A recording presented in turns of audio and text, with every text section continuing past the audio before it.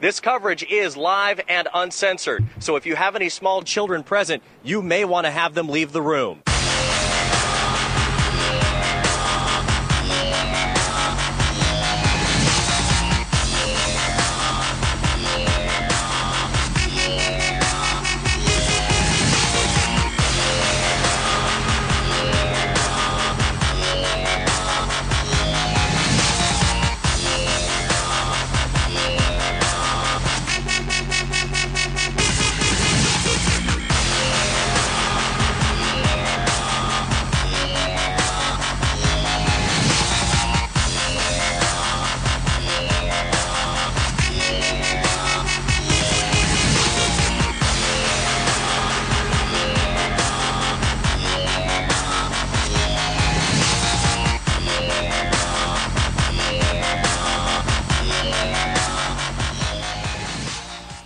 What's going on, guys? My Take Radio episode 202 for Thursday, October 17th, 2013. Our call-in number is 347-324-3541. Again, that call-in number 347-324-3541. You can also hit up our feedback line. That's 347-815-0687, 347-815-0MTR.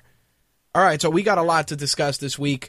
Last week, of course, we had a ton of different issues going on. We had no video, no Blog Talk Radio, numerous problems, but this week we seem to have figured out all the bugs. The big problem was Skype had an update last week, which, you know, if you don't stay on top of that shit, it just really messes you up. But Skype is updated. Everything seems to be running smoothly, so hopefully 202 will not give us any problems this week.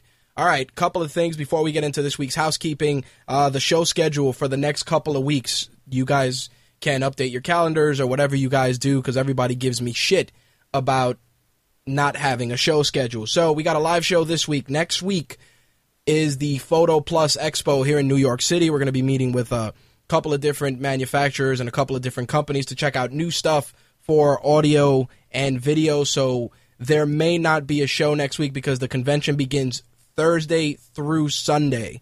If there is a show, it may be Wednesday, and if that's the case, obviously I will let you guys know via social media, but as of right now, it is 50-50 for a show next Thursday. The first week of November, there will be a show. The second week of November, there may or may not be a show. I'm obviously getting married the following week, and I am leaving New York City that Friday. So, Thursday is going to be a little bit rough, but if I do decide to do a show, I will let you guys know as well. But as of right now, the Thursday show for, what the hell day is that?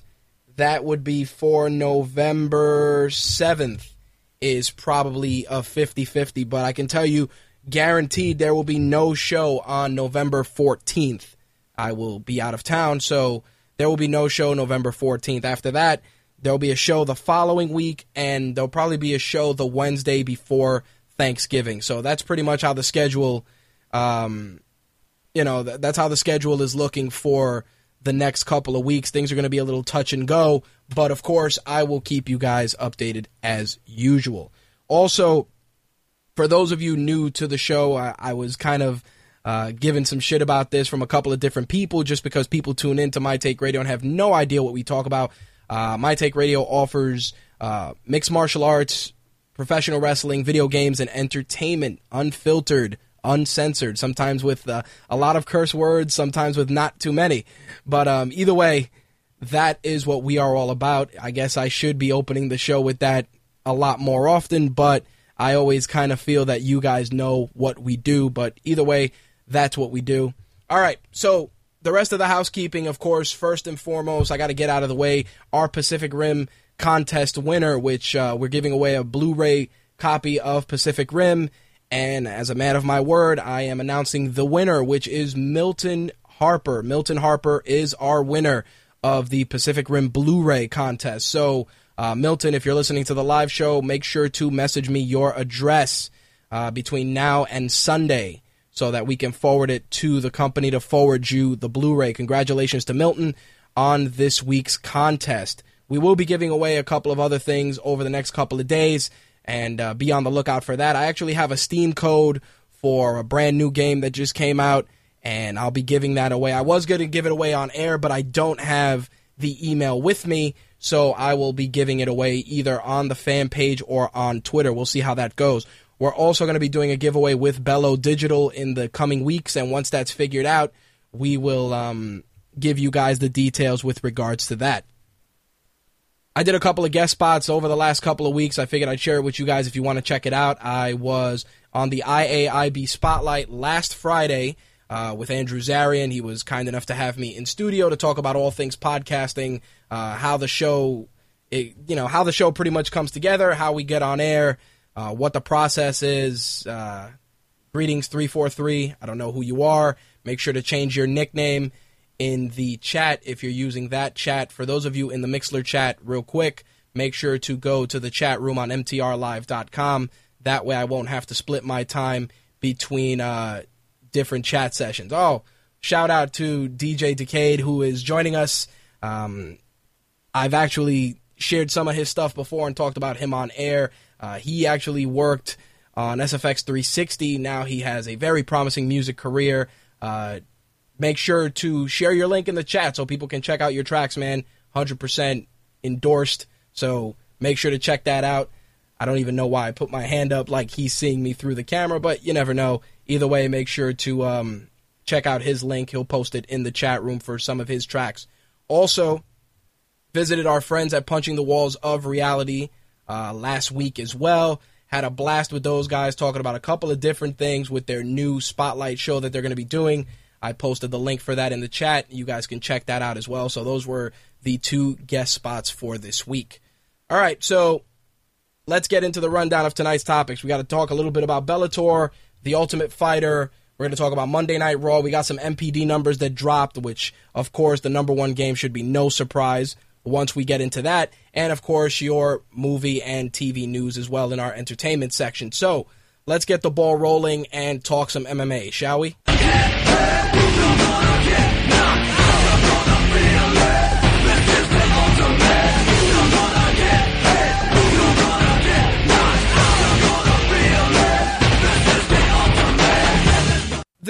This past week's Ultimate Fighter was surprisingly good. I think that the changing of the guard is really happening at a very fast pace. And when I say the changing of the guard, I'm talking about the evolution of Ronda Rousey and Miesha Tate. A lot of people tuning into the show initially felt that Miesha Tate was pretty much a snotty, pretty-faced broad who knew nothing and pretty much was destined to get her arm broken by Ronda Rousey.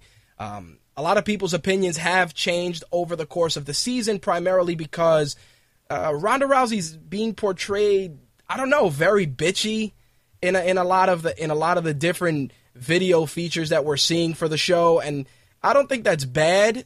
I mean, I think it's just poor editing, but it really is making Ronda Rousey not look as much as a fan favorite as she did coming into the show. I know a lot of people are coming in to the season talking about Miesha Tate and how she's a better coach, she's connecting better with her fighters. I think that the difference between both women is the fact that Miesha Tate came in as an alternate for Alpha Cat Zingano, and as such, she didn't, I don't want to say she had a lot more pressure into it. I think she went in knowing that she had to have a good showing on the show because it was pretty much a guaranteed title fight for her. And as such, she's pretty laid back going in, very mellow, which I don't mind. I think on the contrary, it's something that really helps people connect with her better. In Ronda's case, given her ultra competitive nature, I feel that I don't know, in Ronda's case, she's very, I don't even want to say she's bitchy. She just comes off hyper aggressive, which I guess works in some circles, but a couple of people that got into this season that have been watching it for the first time really feel that Ronda is, she's a poor sport, she's incredibly rude, unprofessional, etc., which is crazy, but some people, that's really how they are feeling about her portrayal this season. Me personally, I've been following Ronda Rousey's career for quite some time, and I'll be honest when I tell you that she's you know, she's a crazy character that knows how to market herself well. She knows how to utilize the gift of the gab to really push her brand forward. I mean, Miesha Tate has gone on record saying that Ronda Rousey's using MMA as a stepping stone to move into acting or into some other endeavor. I don't know how true that is, but I will definitely say that the editing of The Ultimate Fighter is not doing Ronda Rousey any favors. Anyway, this week, Michael Wooten and Josh Hill faced off in what was a pretty decent fight. I had a lot of people telling me that the fight wasn't as exciting as they would have liked. I know a couple of people that have said that the women are going out there delivering amazing fights every week, and the guys are kind of phoning it in. I kind of feel that way a little bit, but I think in this case, it's it's more so a situation that you have the guys have pretty much know how to play the game, and then the ladies, they're coming in just really trying to impress. And in this case, I think Michael Wooten fought a very, very safe fight. You know, it was, I don't know, it wasn't as awesome as I would have liked, but next week, Dana White pops in and goes through a couple of things with the coaches, and we also get 2 first-round fights, the last 2 first-round fights, sorry. So it's going to be very interesting to see how that unfolds. Peggy Morgan is going to be facing Sarah Morris next week, and Cody Bollinger will be facing Anthony Gutierrez. Those will be the last 2 first-round fights. As for the season itself, it's definitely moving along. It's a lot better than I expected. Like I said, the Ronda Rousey editing has not really done her many favors. On the contrary, like I said, it's kind of portraying her in a very negative light. Anyway, let's get into the other MMA news for this week, because there is a lot going on. We got a couple of fights this week. Of course, we got the big one, Junior Dos Santos, Cain Velasquez 3, which is going down this weekend, along with a host of other awesome fights. But the Cain and JDS fight is going to be ridiculous, that's for sure. So I wanted to open up with the regular news talking about Bellator, because we all know Ben Askren is the champion in Bellator, 175-pound welterweight champion. 170, not 175. And he is actually up for a contract renewal. And the crazy thing with Bellator is that Bellator will allow the fighters' contracts to lapse, and then they will await the fighters to get offers and then match them. And depending on what they'll either match the offer and the guy takes it, or he'll go with another promotion. So in Bellator's case, Ben Askren is probably one of the greatest pound-for-pound welterweight fighters. A lot of people consider him to be very boring and a wet blanket, but there's no doubt that the guy is incredibly talented. So pretty much the way it's shaping up is that Bjorn Rebney did an interview with ESPN, and they're saying that Bjorn would let Ben Askren go to the UFC if he got a guaranteed title shot against Georges St. Pierre. Now, here's the thing that freaks me out with that. You have your 170-pound champion. This guy is a beast. Ben Askren has had 6 straight decision victories. His past 2 wins were TKOs, and pretty much almost everybody feels that he'll be the guy that will dethrone GSP. It's up for debate. I really can't say that that's the case. I think it will be a very competitive fight, and I think that the striking is going to be a bigger factor than the wrestling. But for you to take your 170-pound guy and pretty much farm him out and say, yeah, Ben Askren, he can leave as long as the other organization gives him a title fight. I feel that that's not only very freaky, but it's just really fucking weird. Think about it. You have your one of your most athletic and most recognizable fighters, probably on par with GSP in terms of popularity, only because of how much of a great fighter he is. And the reasoning behind it, that you're willing to let him go, is because you want him to get an immediate title shot. That's just insanity at its best. Here's what I would do. If I were Bjorn Rebney, I would keep Ben Askren and really try to build him as one of the faces of your organization. The guy is an NCAA Division I wrestling champion. He has an incredible pedigree, and sure, a lot of people feel that his fights are, without a doubt, boring or, very safe, whatever the case may be, but there's no doubt that the guy's 6 straight decision victories and his incredible NCAA pedigree allow you to really market this guy effectively, and for you to pretty much gift wrap him and go, here, Dana White, take him and do what you want with him. I just feel it's so fucking weird. And the funny thing is, Dana White, he feels the same way. He said, with regards to it, he said, they're playing games. I don't care what they're doing. It doesn't matter to me. I don't give a shit what they're doing. They don't matter, and I don't care. Basically, the way Dana White says it is exactly what I said. He said, when you're willing to let your fucking champion go, it's weird.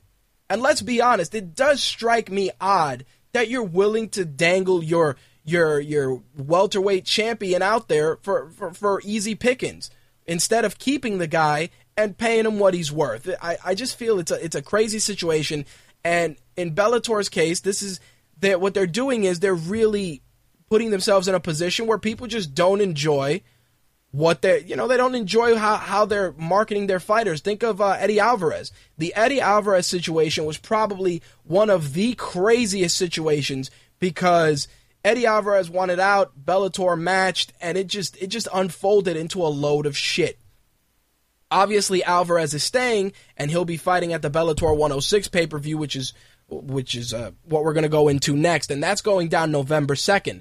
On that card, Rampage and Tito, Michael Chandler and Eddie Alvarez for the 155-pound lightweight title, Pat Curran and Daniel Strauss for the featherweight title, and King Mo Lawal will be fighting Emmanuel Newton for the interim light heavyweight title. The prelims will be on Spike TV, and that's going to have Mike Bronzoulis taking on Joe Riggs. That's the Fight Master tournament final, and also Patrick Sanoble will be taking on Terry Etam. Also added to that card will be Chet Congo taking on Vinicius Carros, and also on the televised side, Karo Parisian will be meeting Cristiano Souza. Now, I don't think that's going to be an opening fight for the pay-per-view. That's probably going to be a prelim on Spike TV, but the thing that's been bugging me about this pay-per-view is that they're not faring very well with regards to ticket sales. According to what Dave Meltzer said, he's saying that they have sold 1,700 tickets thus far. We don't know what the pay-per-view numbers are, but 1,700 tickets for an event that's going to be taking place in a pretty decent-sized arena, the Long Beach Arena. It's not faring well for the guys at Bellator, and I'm bummed only because I think Tito and Rampage are going to give us a very good fight, and it's one of those things where Eddie Alvarez and Chandler are going to give us a solid fight as well, and it's unfortunate that they've only sold 1,700 tickets. I really hope that they get into full-on promotion mode and try and get people at this event, because I think that if they bomb on this event, their pay-per-view aspirations are pretty much in the fucking toilet. Switching gears on the UFC side of things, Daniel Cormier, of course, will be facing the one and only bearded warrior himself, Roy Nelson, this weekend. And Daniel Cormier has said, regardless of the outcome, he will be dropping down to light heavyweight after his fight against Roy Nelson. Now, this is the thing that bugs me with regards to that. I'm all for Daniel Cormier dropping down to 205. I just feel that he's done an awful lot of talking about it, and he hasn't really done it.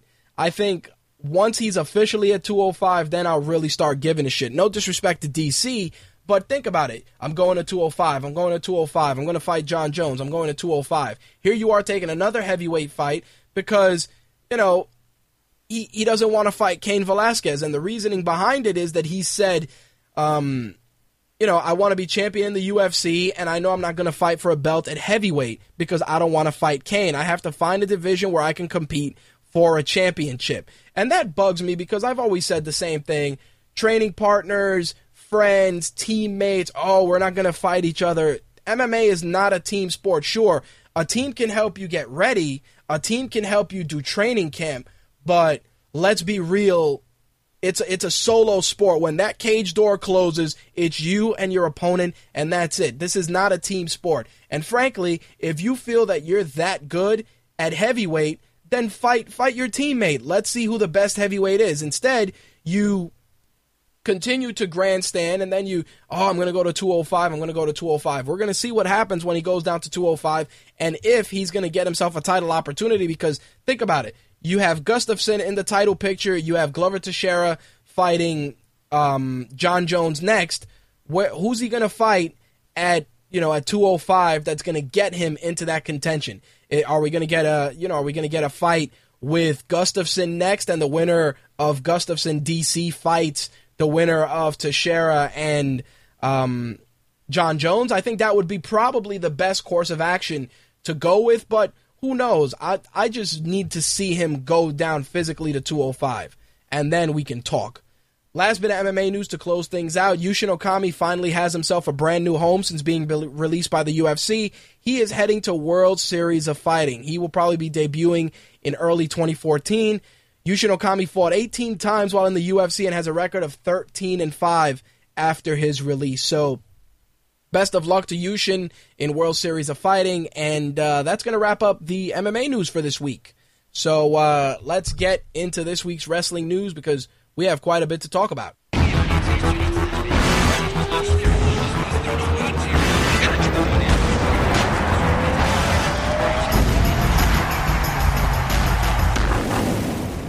The World Wrestling Federation.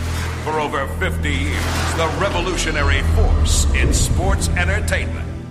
So, let's get into Monday Night Raw, which was actually a very, very solid week of Raw. I was thoroughly impressed for a couple of reasons. Not only was there good storytelling and angle advancement, but that main event match was it was ridiculous. It was, without a doubt, probably one of the better main events in the last couple of months that I've seen. And I'm only saying that because the Shield consistently go out there and deliver incredible matches, but to see the Rhodes brothers go out there, the Rhodes Dynasty, and just mix it up in such epic fashion was just, it has to be seen to be believed. So let me get into some of the other Raw matches before we discuss the main event. Randy Orton and The Miz was, academic as can be, especially because, when Raw opened up with HBK, he was going to come out, do the hard sell for the pay-per-view, and it was a no-brainer that Randall would saunter out there, especially because it's in St. Louis. But seeing The Miz actually attack Randy Orton was, it worked. I really liked, where they went with that. I think that The Miz doing the sneak attack was the way to go. I really enjoyed it. Now, as for Randy Orton, I was looking, I don't know if you guys have noticed this too, but you got to look at Randy Orton the last couple of months. I have a nagging suspicion that Randy Orton is back on the sauce. I don't know. He seems to have this big-ass jaw. It's like this big. And, his quads are 3 times bigger than usual. I mean, I've met Randy Orton in person. He's a big dude. His hand is pretty much as big as this monster can. And it was just ridiculous. The thing that gets me is that he's a very large men's health body type guy. And all of a sudden, like this week, like his abs were kind of pushed out, which is what they call the distended ab look, which happens usually when you take HGH. Again, I'm not saying he does or he doesn't, but it's weird the way his body's evolving, and he has that big Cro-Magnon dome that was going on. I don't know. Again, it's his body. Do whatever the fuck you want, but it definitely just struck me weird how odd he looked between, I'd like to say, this episode of Raw and maybe the last 6 episodes. Like I said, maybe he's just hitting the gym a little harder. Maybe he's eating a little better. Who knows? But he just definitely looks like something else is going on. As for the match itself, it was all right. I think the Wyatt family interference was nice. A little bit of a setup there. Of course, Bray Wyatt was injured at a house show, so I'm assuming they're going to go with the Wyatt family teasing The Miz for a little bit before the big program starts, which is fine. I have no problem with that. I think the thing that gets me the most is that in The Miz's case, he always looks out of place in certain programs. Like, this is a guy who went from up here, from main eventing Mania, to fucking up a couple of matches, and then falling here, and then he's pretty much just been relegated to jobber fodder, which is unfortunate. I think The Miz is a promising talent. He's got good presence, good mic work. His moveset just leaves a lot to be desired. I think giving him, the pretty much Double J stroke, Jeff Jarrett's stroke finisher, and then trying to give him the figure 4 yeah, I mean, it's cool, the Ric Flair endorsement, but it just doesn't fit the Miz's moveset. I think that the best Miz that we saw was when he was working with John Morrison in the tag team, and in the early goings with Alex Riley when he was feuding with Daniel Bryan and John Cena. I think at that point we started getting a better Miz, because the guy is just a natural heel. This whole babyface persona, it just doesn't work for me. I mean, even Jay in the chat says that, he was probably at, he needs to be a heel again. DJ Decade feels that the best Miz was when he was with R-Truth. I don't know if he's trolling. The only good thing about him being with R-Truth were those awkward ass interview segments. Other than that, I think, like I said, heel Miz is just a natural fit. There are certain guys, and if you remember when we interviewed Dr. Rice a couple of months back, he was talking about certain guys that are guaranteed heels and guaranteed faces based on their personalities. And when you look at a guy like The Miz, you just see smarmy douchebag. That's what you see. You see, smarmy douchebag club guy that comes up and gives the guy at the door 20, walks in with his hot-ass girlfriend, and sits in the VIP section ordering 5 or 6 bottles a night. That's what I see when I look at The Miz. I don't see, blue-collar guy or a guy that can connect with the audience on some different way. I see a reality show guy who got super famous and pretty much is mainstream material from top to bottom. Now, what I would do with a guy like The Miz is either put him in a tag team with a guy that's just as douchey as he is, or just give him a full-on heel run and let him just run rampant, just being cocky, interrupting guys when they're cutting promos, all that shit. Him coming out, yeah, The Miz, it just doesn't work for me. And him getting murder, death, killed by Orton, it's not doing him any favors. And Miz and Punk would work, but you know what I would say? If you want to go with like that club vibe, I would put The Miz with Zack Ryder. As shitty as it sounds and as weird as it sounds, think about it. You could turn Zack Ryder heel, and you could give him the club Jersey guy persona. Starts hanging out with The Miz. The Miz is like, hey man, stick with me, kid. I'll get you into all the awesome parties, all this shit. And it would work. I think that you can really bring those two guys together. And frankly, considering how social media savvy WWE is and how much they try to market The Miz as a mainstream guy, putting him with Zack Ryder works twofold.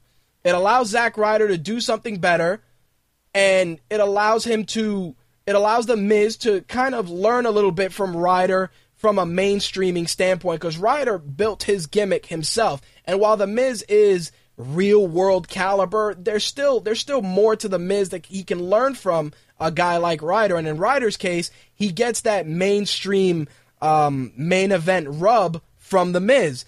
Jay in the chat is saying that they should suit them up and call them the VIPs. That's what I'm saying, like that kind of a gimmick, that club vibe gimmick where they come out and see Miz.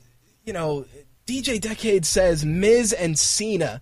The problem with Cena is that Cena in any kind of a group, I think the best Cena grouping that I've seen was him with the primetime, not with the primetime players, with Crime Time. Cena and Crime Time worked. You had that street vibe, a little bit of swagger to him. It really worked. Cena now, not so much. He elaborated a little bit, DJ Decade, and said old Cena. Old Cena with The Miz, yeah, maybe a little bit, but Cena, I've always felt Cena with like Crime Time would have worked. But now, like Cena's way too, he's in Hulk Hogan territory where he doesn't need a group of guys. And if he did, it would have to be a group of guys that are coming together for something bigger than being just a faction, like on some Four Horsemen shit. Not to say that Cena would shine from being in a faction, because the problem is that he's so big that any guy that's in a faction with him would have to be on that same level. I want to go back to like when they put Stone Cold together with Triple H, and they were the two-man power trip. That worked because you had two guys that were so upper echelon, so big on the main card, that when they were together, there was magic there. There really was. I mean, obviously, the injury to Triple H and all that stuff, it hurt that greatly. But the two-man power trip was the type of faction that really worked for those two guys because they were so upper echelon, so high up. And when you take a guy like Cena and you want to talk about factions, you got to put him in that upper echelon two-man power trip type of a group. That's the only way I see Cena ever being able to make any sort of a faction work. To acknowledge DJ Decade, he says, Stone Cold needs to come back and fight Punk. I am 100% in agreement with you with regards to that. I would love to see that match. I think that the chemistry between those guys, the match quality, the build-up would just be phenomenal. Phenomenal. Those two guys would probably go in there and deliver a 5-star match like this. It would be tremendous. It would definitely be tremendous. Anyway, Fandango took on Santino because why not? It is what it is. I can't even really say anything about this match that isn't worthy of taking a bathroom break. Meanwhile, Los Matadores took on another variation of 3MB this week, which was pretty much shit. Not because Los Matadores aren't over, because they are. They're definitely over because of the little midget in the bull suit.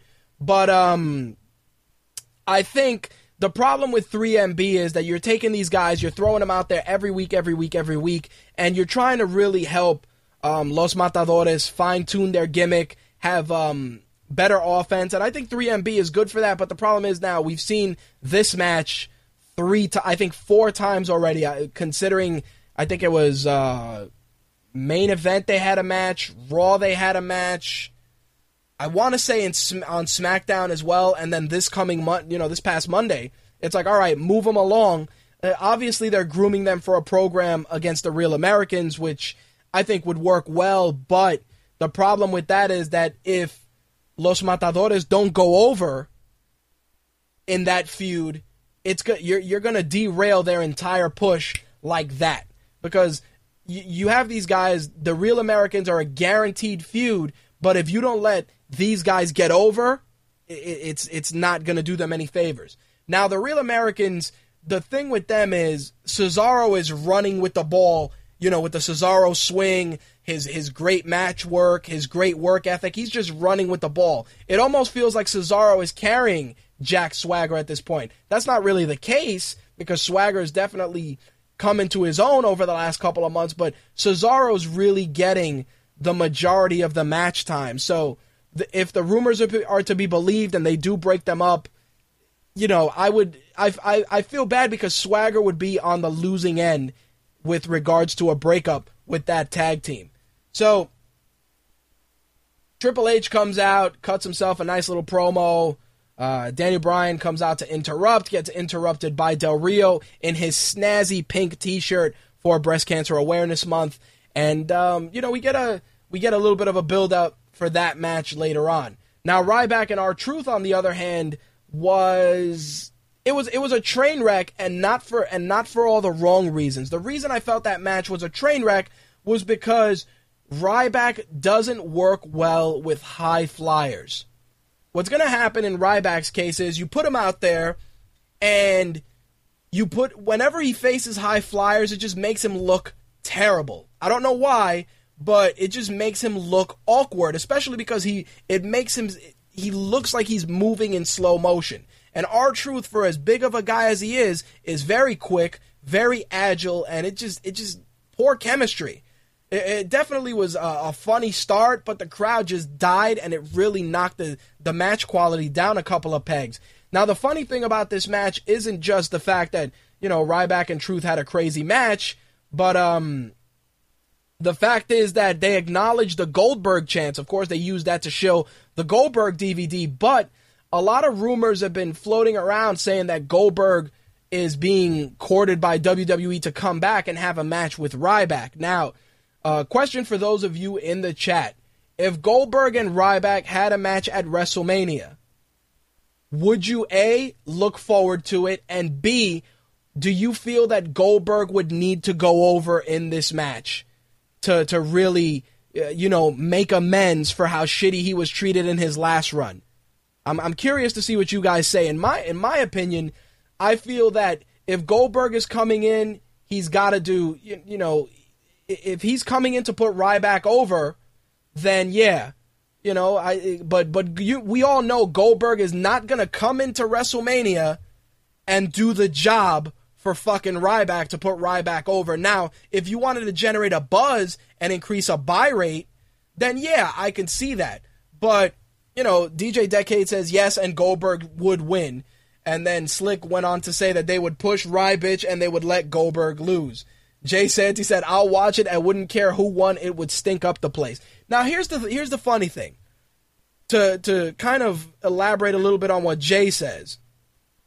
In what Jay is saying is that, those guys would stink up the place. Here's my thing with regards to that.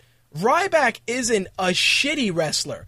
The problem with Ryback is that he's so WWE cookie cutter, punch kick, power move, that they don't allow him to try anything new. They just feel that the typical jacked up big man offense is the way to go. Add a little personality, add a little bit more to it. The meat hook clothesline is cool.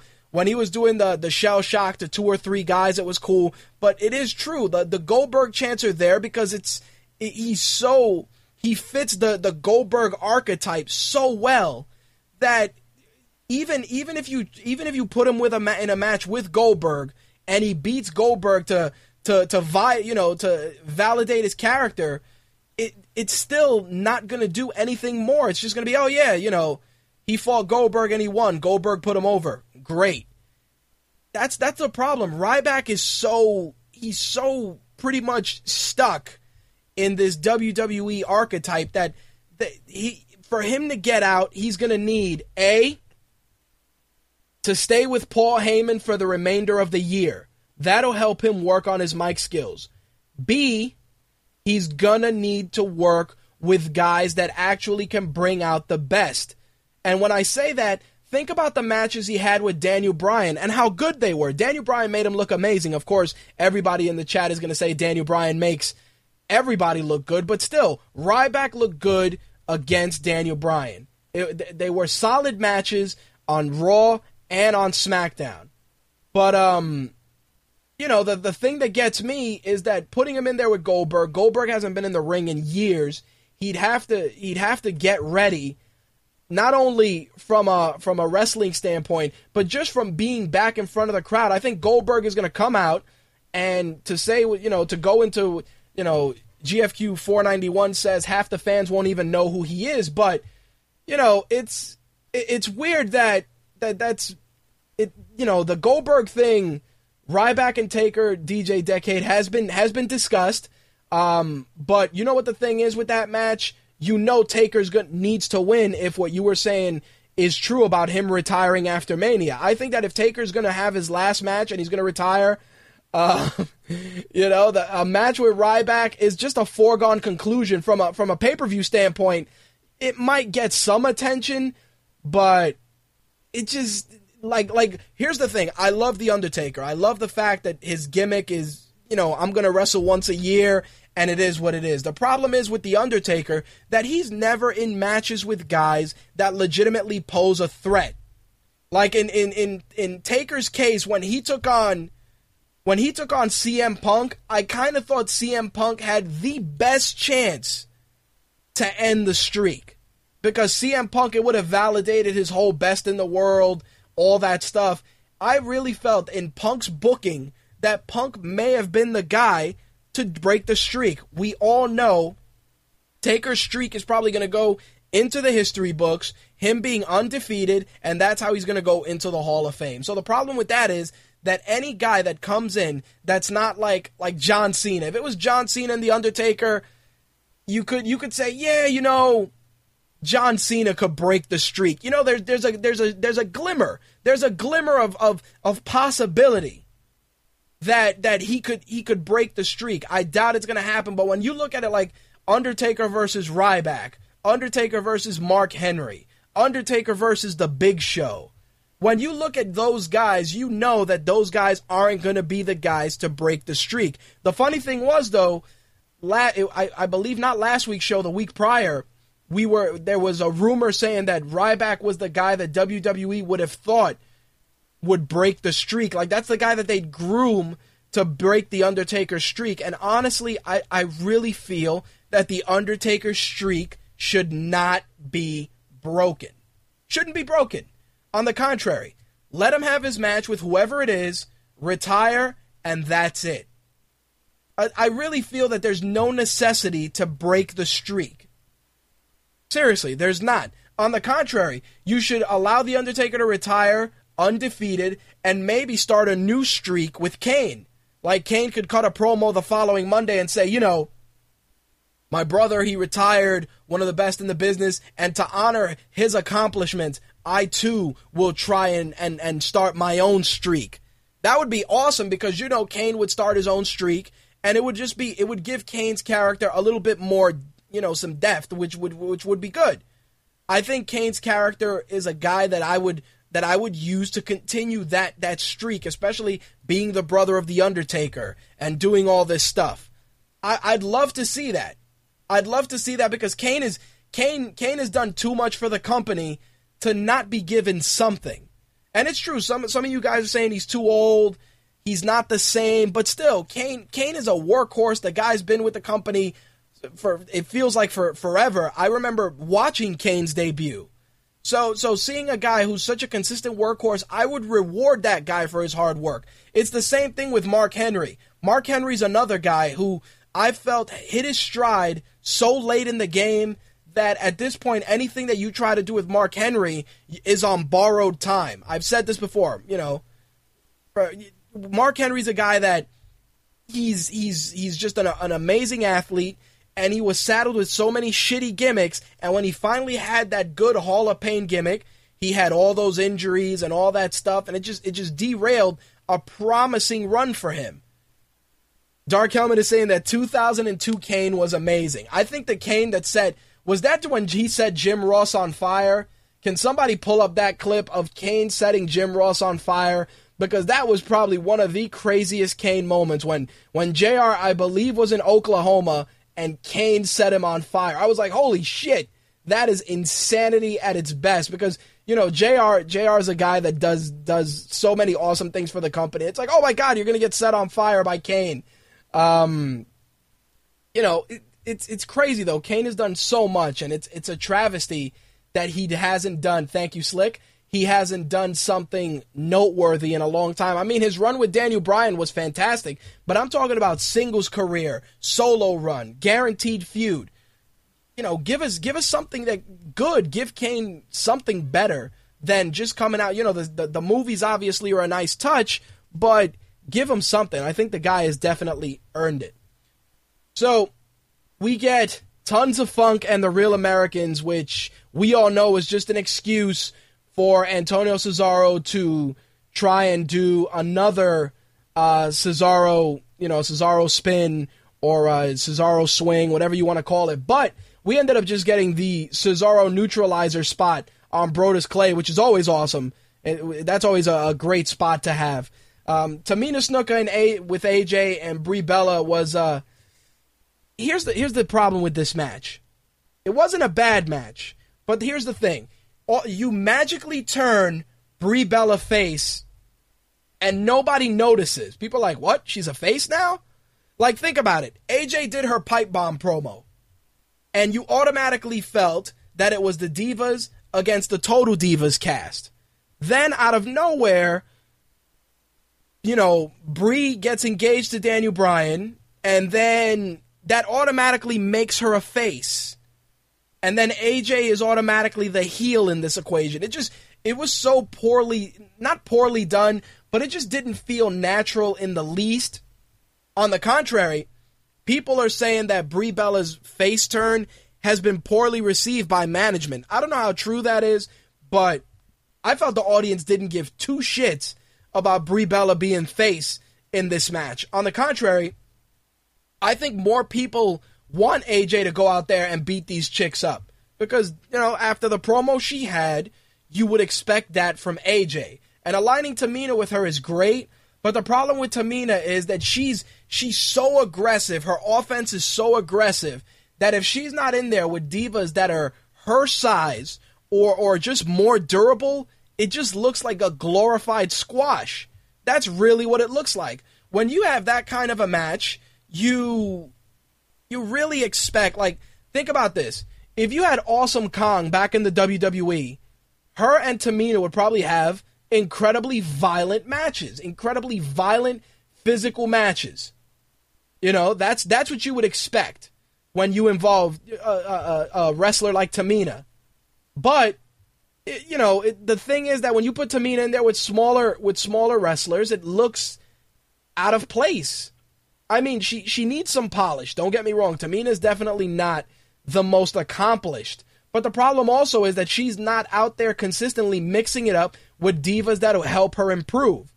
Tamina and Brie Bella is a battle. It's pretty much the equivalent of a styrofoam dartboard and you throwing two balls at the same time and seeing which one sticks closest to the bullseye.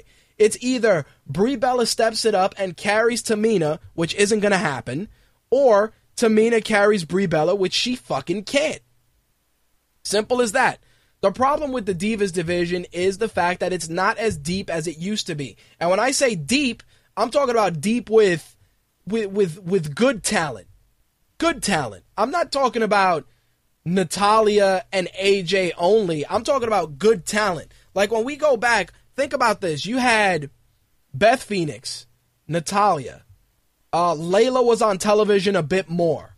You had Melina.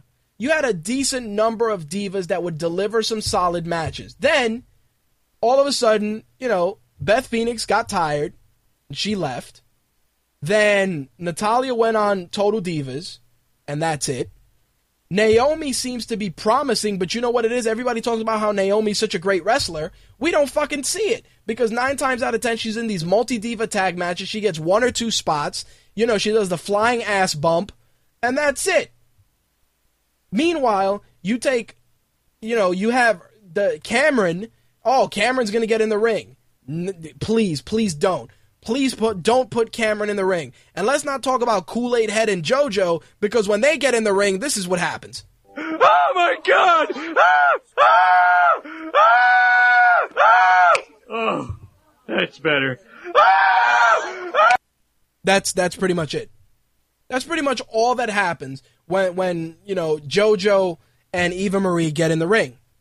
And again, Eva Marie is hated. Everybody seems to hate her. I'm sure she'll come along, but the thing is, you bring these girls in, and I really feel that they're tossing them out there into the wolves. Like, I miss, Dark Helmet talking about Lita, Trish Stratus, Molly Holly, Ivory, Jazz.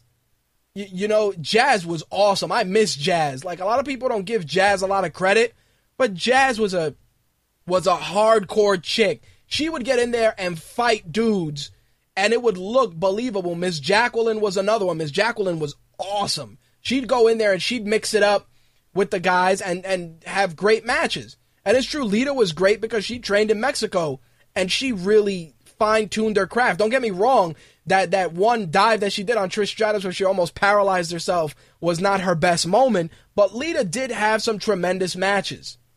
Then you look at, think about this. You look at Mickie James. Mickie James, when she was in the WWE and she was mixing it up with Trish Stratus, we had some great matches. She goes to TNA, her, Gail Kim, ODB, they all have solid matches. Fuck, she even got a good match out of Taryn Terrell, who's actually in the news this week. Meanwhile, on the WWE side, it's like they signed Sarah Del Rey.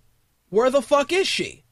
I heard she's training the divas, but it's just like, all right, you signed Sarah Del Rey. Yes, she is not the epitome of, Playboy centerfold, but Sarah Del Rey is a fucking wrestler. Sarah Del Rey is a chick that goes out there and gives you quality matches, and the thing that gets me with that is that look, I understand you guys want, chicks that are Playboy Playmates, spank material. I get it. I understand that. But please let them learn the fundamentals. If you guys remember when Kelly Kelly wrestled, she probably had one of the worst clotheslines I've ever seen. Kelly Kelly's clothesline was probably the most embarrassing clothesline I've seen. I think my cats deliver better clotheslines wrestling each other. And that's, Kelly Kelly was a chick that they had her up there in this upper pedestal because she was blonde and good looking and, she wore little shorts and she was hot and it was great. But again, where do we draw the line with throwing chicks on television that aren't ready? I'll tell you when we draw the line. When one of these chicks goes out there, tries to do a spot, and injures herself terribly. That's when we'll draw the line. Jay's in there saying I'm on a rant again. No, it's think about it. Think about all these women that you toss to the wolves, and you're having them do these spots, and most of them aren't equipped. They're not prepared. They're not prepared, and one of them is going to get hurt, and they're going to have to be like, fuck, we gotta really work with these chicks. Look at Sin Cara. Sin Cara didn't do WWE developmental. He went on TV right away. He either botched matches on the regular or got hurt on the regular. I mean, yeah, part of it is because his body is built with fucking toothpicks, but again, you have to go through the process. You come from the independents. You go to developmental for a little bit. You become a WWE level wrestler. Then you go on television. You take these Playboy Playmates. You take all these lingerie football league chicks. You take them. Boom. Into developmental. You leave them down there for about a year. At least a year and a half. Then you bring them up gradually. Gradually. Seriously. That's how it works. You bring them up gradually. You don't throw them to the wolves. You don't throw JoJo out there. You don't throw Eva Marie out there. From what they're saying, they threw Eva Marie out there as a trial by fire because, she thought that she was hot shit and they wanted to embarrass her on national television. How true is that? I don't know. But seriously, there's way too many promising, like Paige in NXT, tremendous. Why the fuck isn't she on TV? Someone please tell me. Someone. Like, Paige should be up there. Paige should be up there. I understand that you don't want to use, Prissy Hen. You don't want to use Summer Rae in matches because she's too busy being Fandango's valet, and that's fine. But it's weird. It's weird because they got chicks in the developmental system that are pretty good, and they're just down there, just hanging out. Can somebody tell me where the fuck Layla is? Anyone? Where's Layla?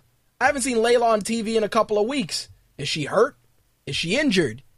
Something. Somebody I'm sure will tell me that she was on TV on some show that I didn't even notice. But where's Layla? Layla was pretty solid in the ring. Alicia Fox is all right. Alicia Fox has come a long way. I remember when Alicia Fox came out initially, she sucked, but she's improved. And now they were talking about Michelle McCool coming back for a match at WrestleMania 30. She's pregnant. Thank you, DJ. Thank you very much. DJ Decade is on fire, dropping knowledge tonight. Thank you, sir. It's weird, I think that they have so much promising talent that just hangs out by the wayside. Anyway, let's move on because I could bash the Divas for an entire hour. Oh, that was a joke? Fuck, I thought she was pregnant for real. I was about to say, who was the lucky guy? But guess not. I almost felt like it would be Wade Barrett. I guess because they're English and all, but that's just a bad English joke. Anyway, moving on. CM Punk took on Curtis Axel in a beat the clock match. Curtis Axel looked, he looked good. He looked pretty good in that match. The problem with that match was the fact that it just felt very, very paint by numbers. It was, it was weird. It was very, very weird that Curtis Axel, for as accomplished as he is, mixes it up with CM Punk a couple of times, and it just paint by numbers. It wasn't a terrible match. I don't want to say that. I don't want to say it was a shitty match. But think about it. Curtis Axel goes out there.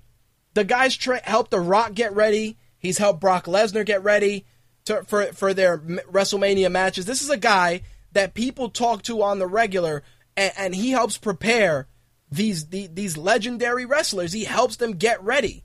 This is a guy with an accomplished background and an incredible pedigree. And I don't understand why his matches seem so generic. And it's true, the announcers did give it away. It just feels... And I don't know if it's him, I don't know if it's the music or the gimmick, or I don't know what exactly it is, but Curtis Axel seems very drab. And he's almost falling into Ted DiBiase Jr. territory. In Ted DiBiase Jr.'s defense, he had name, look, everything. And he just didn't have it. Whatever the it was that WWE looks for, he just didn't have it. In Curtis Axel's case, he has everything, but that it factor, I personally can't tell you what the fuck it is. I don't know what it is. And I've been watching different matches just to see, I've watched when he was tag teaming in the tag teaming with the Nexus, when he was, I've watched a couple of different matches on YouTube, and every match I see with Curtis Axel, with Michael McGillicuddy, he's the guy that stands out. He's the guy that goes out there and gives you a good match. He goes out there and gives you a good match. But it's just a good match. It's not a memorable match. It's not a match that you go, hey man, Curtis Axel fucking went in there and it really, really delivered. It's like, oh, Curtis Axel had a match and it was good. I'm tired of saying that because I feel Curtis Axel has a lot to offer. I think he's a good hand. He's a guy that goes out there and does his thing, but it just feels like something huge is missing. That's what I feel. Jay says if he was Axel from the beginning instead of that McGillicuddy bullshit, he would have been bred for the spot now. All right, let's think about that for a second. Let's go into it a little better. You come in, Curtis Axel. You go through the motions. Again, yeah, the wrestling would have got him there, but what else is missing? What else is missing? And that's where I feel like, think about it. Let's look at Legacy. Let's go back a little bit. We look at Legacy. You have Cody Rhodes, successful right now. You had Ted DiBiase, meh. Curtis Axel is in that category. He's in that group of guys that have come in that they can't break. You can't break through the glass. You can't break through the glass ceiling. I don't know what it is. And to go into what GFQ 491 is saying, he said, stop comparing him to his father. It's true. I don't compare Curtis Axel to Kurt Hennig. I don't. Nor Cody to Dusty. On the contrary, those guys they just found their niches. What gets me with Curtis Axel is that he can't even find himself. He can't even find himself, it seems. It's like Paul Heyman laid out this blueprint of who he was and what his character is. And the Paul Heyman blueprint is there, but just the match, that breakout moment, that moment that you look at the guy and you go, fuck, that guy is it. That guy is the future. It just hasn't happened. I don't know if it's the feud. I don't know if it's that it's too much Paul Heyman, where Paul Heyman has overshadowed Curtis Axel. It's not, I don't know. I think the thing that Curtis Axel needs is a solid program, and I mean a solid program, with a guy that genuinely can bring out something more than just a good match. You need a guy that can test him on the mic. And putting him with CM Punk was good, but you had to add Ryback into the equation because CM Punk was taking Curtis Axel's lunch in every fucking promo. Every promo they had, Curtis Axel's lunch was being taken by CM Punk. CM Punk would come out there, drop the mic, and you'd be like, fuck, do I even want to hear Curtis Axel speak? It's true, like giving Curtis Axel CM Punk was a big no. I wouldn't have done it. I wouldn't have done it. Because You should have, you could have done something with a mid-card guy that would have got you some good matches, like Curtis Axel, Cody Rhodes. I'd watch that program, not only because of their fathers, but just because those guys I just feel would mesh better. I think that would mesh better. Curtis Axel and Cody would have been a good feud for both guys. And it's true, CM Punk coming off that Brock Lesnar feud and feuding with Axel, it just felt like a step down. No disrespect to Curtis Axel, I like him. Like I said, I like the guy. It's just CM Punk was up here. He was fucking Cloud 9. Curtis Axel was coming up the steps. He's not there yet. CM Punk would cut a promo, and I'd just look at Curtis Axel's face, and he'd be dumbfounded. He'd be like, fuck you, Punk. That's what it was. He'd just stare at the camera blankly, and then Heyman would whisper in his ear, like, I think this is the part where you're supposed to say CM Punk is a piece of shit. That's what it was. Like Paul Heyman's in his ear telling him, like, I think this is the part where you tell him to go fuck himself. That's the problem. The problem is Paul Heyman is too big for Curtis Axel, especially in this CM Punk feud. Like, Heyman should have been put with Axel and feuded, have him feud with anybody else except Punk. Except Punk. You would have given Ryback to Heyman. Ryback could have feuded with Punk. Axel could feud with somebody else. Punk, no dice. Recipe for disaster. Anyway, of course, CM Punk beats the clock. It is what it is. Handicap match at Hell in a Cell. Ryback, Paul Heyman, and CM Punk. Blah, blah, blah. Anyway, Del Rio took on Daniel Bryan. Of course, this was set up earlier in the evening with the sneak attack. Here's the problem with this entire setup. The match was okay. Del Rio's just a fucking vanilla motherfucker. Without Ricardo, he is meh. Anyway, so the match ends with a countout. Daniel Bryan runs in, sees Randy Orton in the dressing room, runs in. Oh, hey, where is he? Bree, where is he? I don't know. Randy Orton's in a room that is no bigger than where I'm broadcasting from. Where the fuck do you think he is? Clearly behind the door. Unless he hid outside of the room, which makes sense, but Brie Bella was fucking terrible. Where is he? I don't know. And then it's like, he's Randy Orton's whooping Daniel Bryan's ass, whooping his ass. And he's like, oh, stop, leave him alone. It's like, yo, you're marrying this dude. You're not a ride or die chick. Like not even from a storyline standpoint, but let's be honest. And a lot of you guys, some of you are married in the chat, some of you have significant others. Answer me this. You're in a room. You're getting your ass kicked in front of your wife. Don't you think that your wife would come in, break a bottle, hit him with a chair, I don't know, kick him in the nuts, whatever the case may be? But don't you think that your wives or significant others would get involved? No? No, Jay, really? Like if you were in some shit, your wife wouldn't come in and crack a dude over the head? No? What the fuck? See, way to go, 491. She will cut them. That's what I'm saying. Like, Daniel Bryan's legitimately getting fucked up. And she's just like, no, stop it, no. I'm like, yo, you're marrying this dude. Like, what the fuck is going on? Where is he? I don't know where he is. Really? You're in a room the size of a fucking closet, and you don't know where the fuck he went? Holy shit, step your acting up. Damn. Where is he? I don't know. Come on. There you go. See, DJ Decade saying it. Wife would kick him in the balls. That's what I'm saying. Like, yo, you're marrying this chick. She's supposed to be a ride or die chick. You know, a chick that sells clothes at Queen Center. And it's just like, yo, nothing. I'm just going to stand there. I'm going to stand there and let my man get his ass kicked. Jay Santy's missus has a thing for Dean Ambrose, according to what he's told me. And he said if Dean Ambrose was beating him up, she would help him.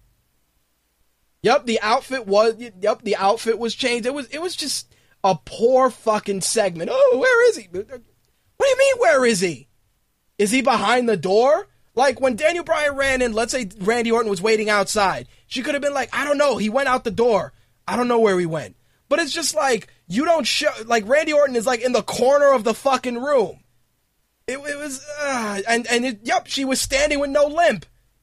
Yes! No fucking storytelling credentials whatsoever. None. I'm like, yo, really? You just letting your man get fucked up? Like, legitimately, you're letting your man get fucked up. What a shame.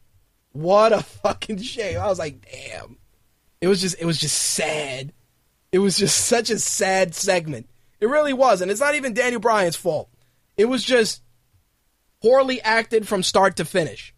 Anyway, let's get into this main event, which was phenomenal. Started off solid, and it just picked up. It just picked up.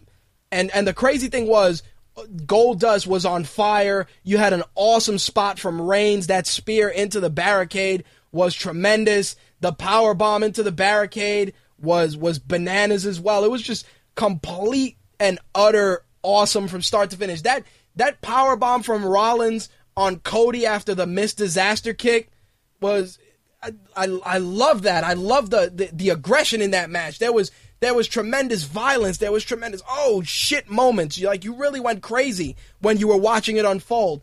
And I really felt that dropping the titles to the Rhodes Dynasty was the right thing to do.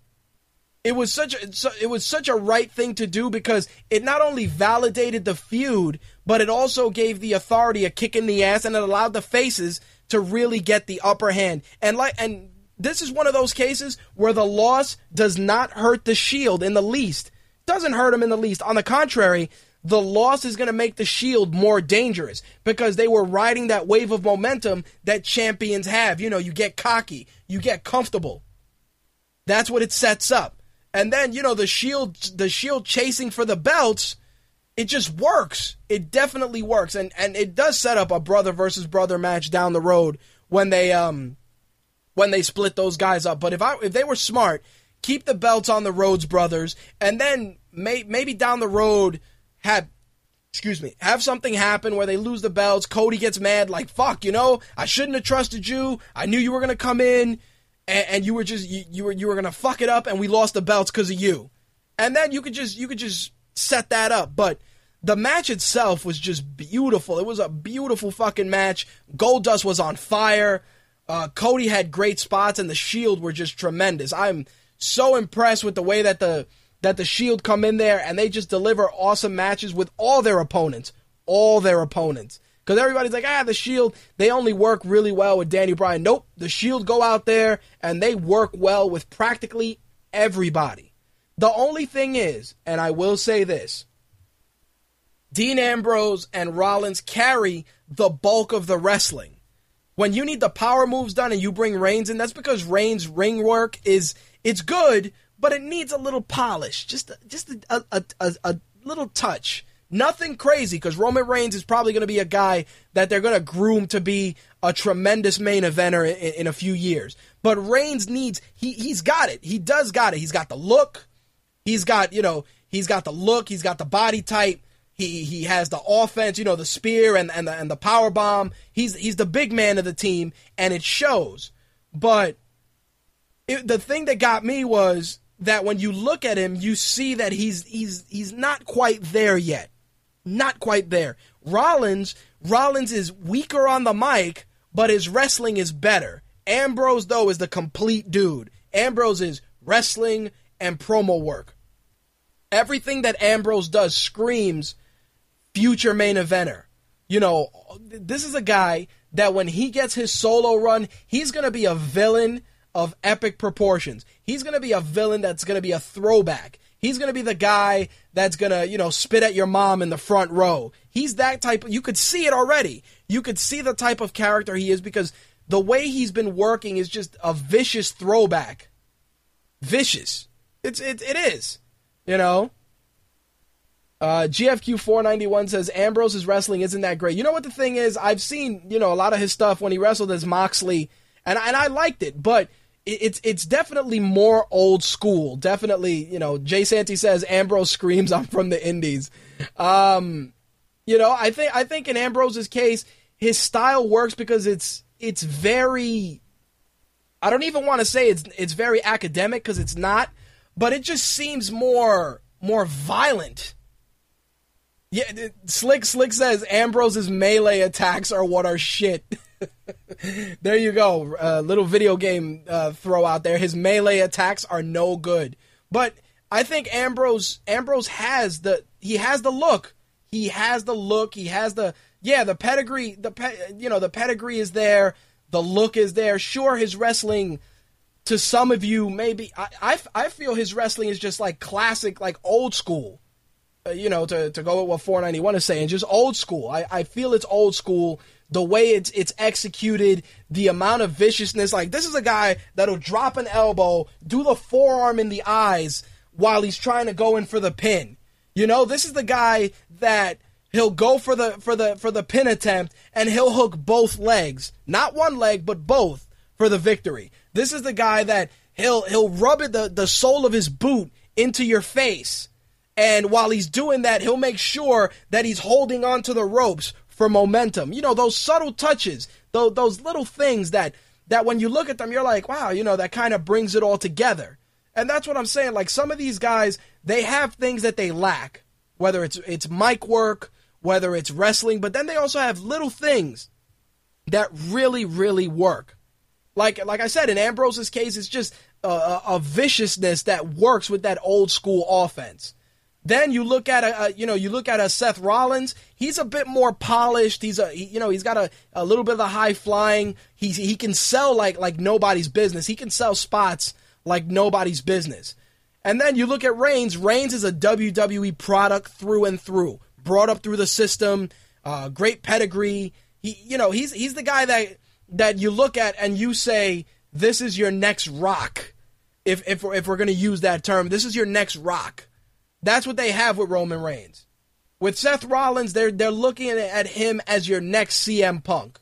Seth Rollins is going to be your next CM Punk, pretty much. He's going to be that breakout guy, that guy that people can relate to, and Ambrose is going to be probably one of your better villains. Period. That's how I see it. Anyway, Raw from top to bottom was a solid. I'd like to say out of a possible 10, I'd say it was a 7.5. You had some low points, you did. But that main event really brought it up a couple of pegs. It was super good. Super good. I was really impressed with everybody involved. Anyway, let's get into the rest of the wrestling news for this week. If you've been watching TNA Impact and been wondering where the hell Taryn Terrell is, and I'm sure all 5 of you are wondering that, she actually posted on Twitter that she is pregnant. That is why she has not been on TV. And I was curious because Taryn Terrell came off some really good matches with Gail Kim and then just faded to black. It was like, oh shit, this chick, she had all these great matches. Where'd she go? Did she get fired? It turns out she's actually pregnant. So congratulations to Taryn Terrell, and we'll see if she decides to come back after having the baby. Very, very interesting for sure. And some other TNA news, and this is from TMZ of all places, it seems that James Storm is pitching a reality show. According to what he wants, this reality show, according to what's being reported on TMZ, is going to follow a bar that he's opening in Nashville, Tennessee. And it would follow like James Storm and his friends and focus on crazy shenanigans that him and his redneck friends would get into at the bar. And, the thing is that the report made sure to state that James Storm is not using it as a vehicle to leave TNA. He is just looking to expand his brand. I didn't know James Storm had a brand. I like James Storm, don't get me wrong. He's country music, Nashville, they love him down there. He goes to the Country Music Awards. Like he's like a really, really redneck Stone Cold Steve Austin. And I'm not saying that as a knock to him because it works. And, I feel that, James Storm is a guy that when he was with Robert Roode, WWE were kind of looking at them, scouting them, thinking about bringing them in.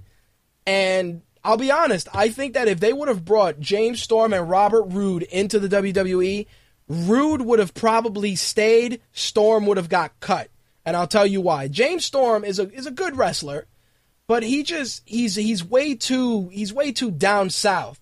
He's way too Southern territory to work in the WWE. And I don't say that because it can't be fixed. I just say that because there's more to it.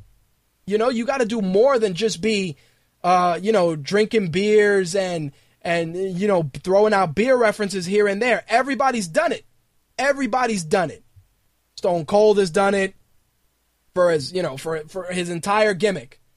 You know, it's just, I think in Roode's case, Roode had that something that would have worked. Storm is, I don't even want to say he's too country, because it's not even that he's too country. I just feel that his gimmick is, oh look, I'm a cowboy and I drink beer. And I wear my redneck pride on a sleeve. That's not really a gimmick. That's just who you are.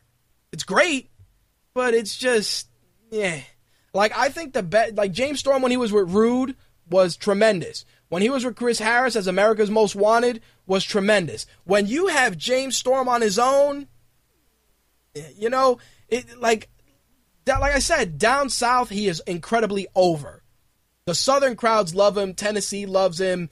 That whole area down there where, any place that has a Confederate flag probably loves James Storm.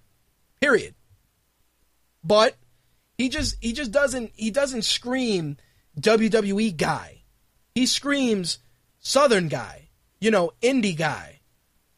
That's what it is. And again, it's not a knock to James Storm, but there's just guys, when you look at WWE's roster and all the talent that they have, and you look at TNA's roster, you'll see there are guys that are pretty much shoo-ins to stand out in the WWE. Then there are guys that are where they are only in TNA and can't get that same amount of exposure in WWE. Like think about this, Eric Young. Eric Young is a good wrestler. He's a solid entertainer. Pretty decent guy. Would he make it in the WWE? Absolutely the fuck not. Joseph Park. Abyss. Joseph Park, mid-card guy. Abyss, certifiable badass. That works. Abyss could definitely work in the WWE. The only problem is that you'd have to tweak that gimmick. You'd have to tweak it a lot because you don't want people to say, oh, it's fucking Mankind. It's supersized Mankind. It's Mankind with a soda and fries. Like no, you gotta tweak that gimmick. Then you look at a guy like, and here's like Gunner. Jay Santee said on our Facebook fan page, he said that Gunner is the default created wrestler in WWE 2K14. As shitty as it sounds, it's true. You look at Gunner, jacked up guy, all these tattoos, great. What else is there? Nothing. You look at Hernandez. Hernandez is a guy, he would probably work in the WWE if you wanted that Latino superstar. But 9 times out of 10, every guy he wrestles, they're 3 inches away from getting thrown either in the hospital or in the morgue. Because he needs polish. He needs work. But Hernandez is a guy, he's got the look. He's got the look. He's jacked up. Got, not too many crazy looking tattoos. And he'd work. He'd work as that guy that could connect with the Latino audience. Think about this.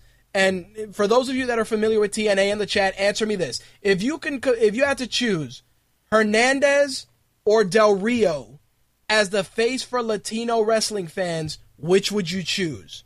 I'm curious. I'm curious if you guys would go with Hernandez or with Del Rio. Because looking at Hernandez has the look. He has what WWE wants so badly. Vince McMahon talks about the big jacked up guys. Hernandez is that guy. GFQ 491, it bugs me that I don't know who you are. You should change your nickname so I know who the fuck you are so I could stop calling you GFQ 491. But Hernandez, he screams WWE guy. But a couple of guys are split in the chat. 491 says Del Rio can work. Val says Del Rio has better mic skills. You know? GFQ 491 likes being called GFQ 491. unless it's Alex Reyes. You never know. If that's the case, then he should change his nickname so he can get acknowledged correctly. Anyway, but this is what happens. Like, you look at Hernandez, big guy, looks the part. And this is what I'm saying. You weigh out TNA's roster and you see the guys that really scream WWE. Austin Aries. Love Austin Aries to death. He would probably get jobbed the fuck out in a heartbeat. Even though I think Austin Aries would be fantastic in the WWE, he would probably get demolished on the regular. He would be jobbed out in the blink of an eye, which is unfortunate because Austin Aries is a tremendous wrestler. Then you look at Frankie Kazarian. Look at Frankie Kazarian. He came into the WWE and he quit. He was like, fuck, I'm out. That's how crazy it is that Kazarian had the chance and he was just like, fuck it, I can't, I'm done. And you know what? Frankie Kazarian is a generic guy. Frankie Kazarian is Antonio Banderas mixed with Justin Gabriel. That's it. Justin Gabriel is everything that Frankie Kazarian would have been had he stayed.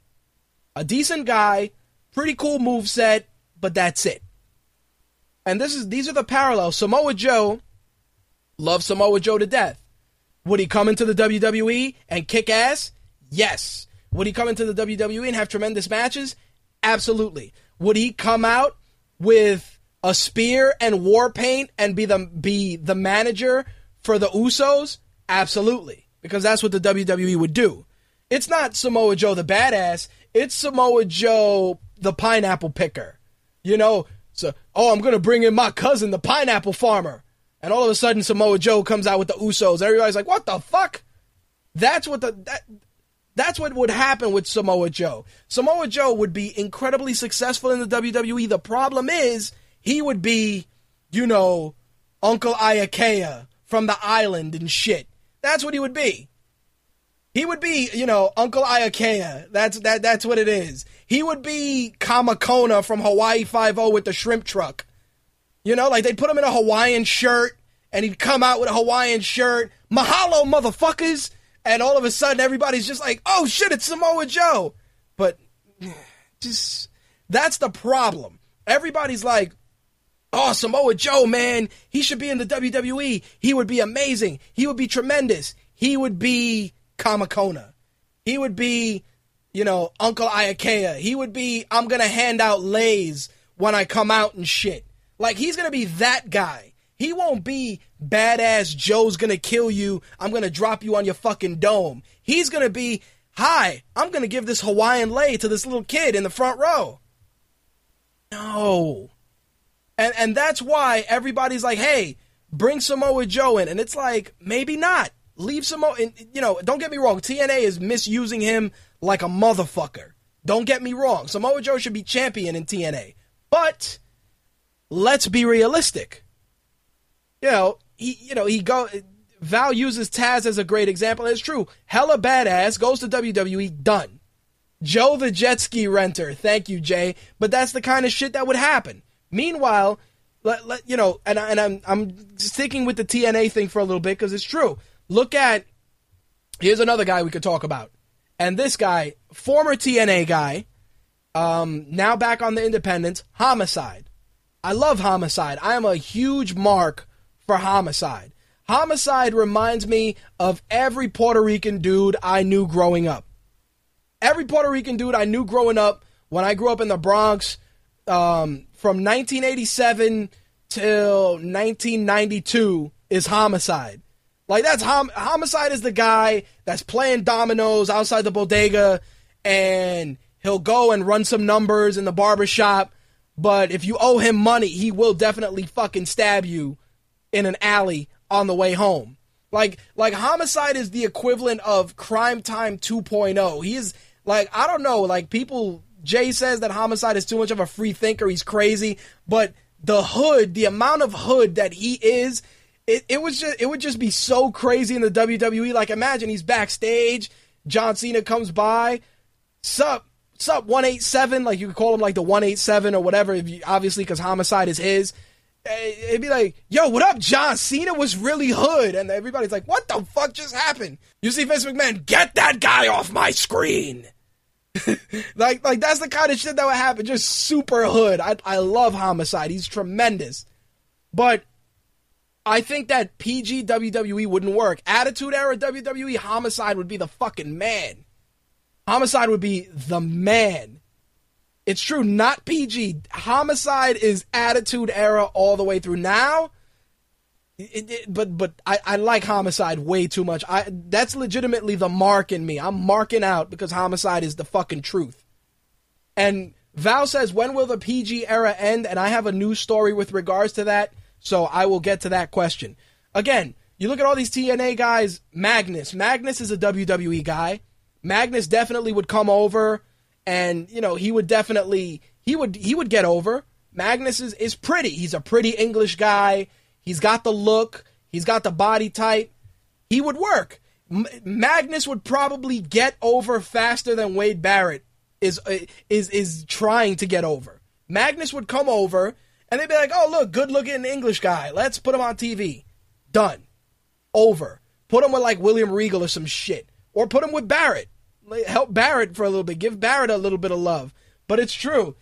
You know, you look at the rest of them. Kurt Angle, obviously, you know, he came back to the WWE. He'd have 1,000 amazing matches. Kurt Angle would have a match with Triple H's broken quad, and it would be a 5-star match because that's the kind of shit that would happen.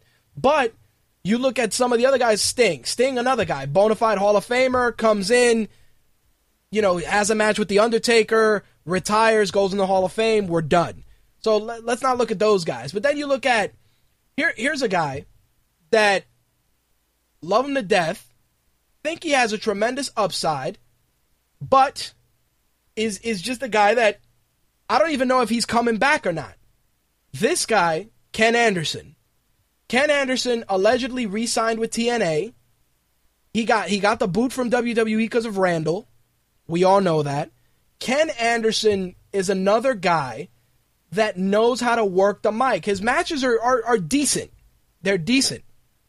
But Ken Anderson got lazy. Thank you, Val. It's true, Ken Anderson got lazy, but he would do good in the WWE. He would, because he's a solid mid-card guy. He would fill out that mid-card nicely. Bully Ray's another guy. Bully Ray's a guy that he's an incredible heel. Even if he came back with Devon and they did another run with the Dudleys and went into the Hall of Fame, that's fine. But even Bully Ray as a singles guy right now he's effective. He works. You got to look at the amount of heels that WWE has that are effective. They're a handful. Bully Ray is a throwback guy. He channels a little bit of his inner ECW, and then he spins it nicely. Jay says and Val both agree that they could kill, Bully Ray would kill it in the WWE. That's the problem with TNA. TNA has so many good guys just underneath their blanket of mediocrity, but they're too busy throwing money at Hulk Hogan like a cheap stripper during the daytime at a club that you don't realize the many talented guys that are under your roster. Think about it. Your AJ Styles, your Austin Aries, your Christopher fucking Daniels. Ridiculous. But no, we can't do that. We can't. Even Kenny King. Kenny King is solid. It's fucking ridiculous. Kenny King came in from Ring of Honor, left Ring of Honor, comes into TNA, motherfucker's jerking the curtain. Comes out, gets jobbed out on the regular. Why? I don't know. Saban's another guy. Yeah, he might get creamed in the WWE. He might get killed, but Saban's wrestling, top notch. Like, Triple H has talked about, we got to bring up the tag team division. Saban and fucking Shelley in the WWE would be fucking Hardy Boys 2.0. Saban and Shelley in the WWE would be a fucking problem. They would be a problem. And anybody that looks at their fucking tag work, forget it. Young Bucks, the same thing. The Young Bucks are tremendous. The only problem with the Young Bucks is that they're fucking small. They're super small. But you could get those guys over like this in a heartbeat. No, we're not going to do that. You know, it's crazy. Saban and Shelley would destroy in the tag team division if WWE gave them a chance. They would kill it. They would fucking kill it. Simple as that. Anyway, let me get into the rest of the wrestling news for this week. So, before Monday, the Shield were the 5th longest reigning WWE Tag Team Champions of all time. Obviously, before Monday. WWE listed their top 5 and look at this list. And the reason I'm mentioning this is because there's some solid teams on this list that really made me feel nostalgic when I read it. Obviously, Roman Reigns and Seth Rollins came in at number 5 at 147 days. Team Hell No came in at 245 days. The Miz and John Morrison came in at 250 days. The Colons, which were at the time Primo and Carlito, came in at 280 days. Which, not for nothing, I miss fucking Carlito. Carlito was another guy, tremendous potential, probably would have been a face, again, another Latino star. And I don't know, some people say he got lazy. Other people say that the WWE just stopped giving a fuck. But him and Primo, they were fucking killing it. And of course, London and Kendrick were number 1. Two guys that I've always liked watching. Brian Kendrick, tremendous talent. Even though he's a pothead, fuck it. You know, at 331 days, London and Kendrick, fuck it. You know, smoke a little weed, whatever. Those guys, amazing to watch. Fucking amazing. London and Kendrick were bananas. They were fucking bananas. Those guys, they'd go out and they'd have phenomenal fucking matches. It would blow my mind. I'd be like, yo, these dudes, they're killing it. Why the fuck aren't they over more so? But, you know, it's what happens. But I'm very impressed that Reigns and Rollins, they believed in them enough that they really let them hold it for, 150 days is pretty fucking good. All right, so switching gears, get your wallets ready. October 29th, WWE's Money in the Bank Anthology. I need a drink. So, the anthology drops October 29th. And you're probably saying to yourself, why do I want this anthology? Well, allow me to share some matches that will get your attention. The first ever Money in the Bank ladder match with Chris Jericho, Chris Benoit, Shelton Benjamin, Edge, Christian, and Kane from WrestleMania 21, April 3rd, 2005. First of all, Chris Benoit on a fucking DVD. Just saying. Second of all, Jericho, Benoit, Benjamin, Edge, Christian, and Kane. Bananas. Here's another one. Ric Flair, Rob Van Dam, Shelton Benjamin, Matt Hardy, Finlay, and Bobby Lashley. WrestleMania 22. Again, those two matches alone. Ric Flair in a fucking ladder match. That's all I'm saying. Ric fucking Flair. Here's another gem. Jeff Hardy, King Booker, Finlay, CM Punk, Mr. Kennedy, Matt Hardy, Randy Orton, and Edge. That was when you got, I believe, CM Punk ate the RKO off the ladder. Another gem. Jericho, Benjamin, John Morrison, Carlito, CM Punk, MVP, and Mr. Kennedy. WrestleMania 24, March 30th, 2008. And there's a lot of good ones with fucking MVP, too. CM Punk, Kofi Kingston, MVP, Finlay, Christian, Kane, Shelton Benjamin, and Mark Henry. WrestleMania 25, 2009. Tremendous. Now, this match, I totally forgot about this Money in the Bank match. Kane, Christian, Kofi, MVP, Matt Hardy, Shelton Benjamin, Evan Bourne, Drew McIntyre, Jack Swagger, and Dolph Ziggler. First of all, I totally forgot Drew McIntyre was even in a Money in the Bank ladder match to begin with. Second of all, that he was in a match with Matt Hardy and Shelton Benjamin and MVP. Like, holy shit, has Drew McIntyre been there that fucking long? Yes, that was a clusterfuck indeed. The SmackDown Money in the Bank, which was Big Show, Kane, Kofi, Christian, Matt Hardy, McIntyre, Ziggler, and Cody Rhodes is on there. Also, Randy Orton, John Morrison, Evan Bourne, Mark Henry, Edge, Chris Jericho, The Miz, and Ted DiBiase. That was from Money in the Bank, July 18th, 2010. Now, this match, not one of the better ones, but still a solid one. Kane, Sin Cara, Daniel Bryan, Sheamus, Wade Barrett, Cody Rhodes, Justin Gabriel, and Heath Slater. Remember that shit? Heath Slater was in a Money in the Bank ladder match. Heath fucking Slater. I kid you not. Another one that tripped me out. Rey Mysterio, Kofi, Alex Riley, Evan Bourne, Alberto Del Rio, The Miz, R-Truth, and Jack Swagger. That was from 2011. Another gem. 2012, Christian, Sin Cara, Santino, Tyson Kidd, Cody, Dolph Ziggler, Tenzai, and Damian Sandow. I don't even know what to say. I don't even know what to say for that. I got nothing. But I will tell you this. If you bag the Blu-ray set, you'll get this exclusive. They got Edge cashing in on John Cena from New Year's Revolution 2006. You got Rob Van Dam cashing in on John Cena at ECW One Night Stand. Edge cashing in on The Undertaker on SmackDown 2007. CM Punk cashing in on Edge. And CM Punk cashing in on Jeff Hardy, also on there. As was Jack Swagger cashing in on Chris Jericho, and Kane cashing in on Rey Mysterio.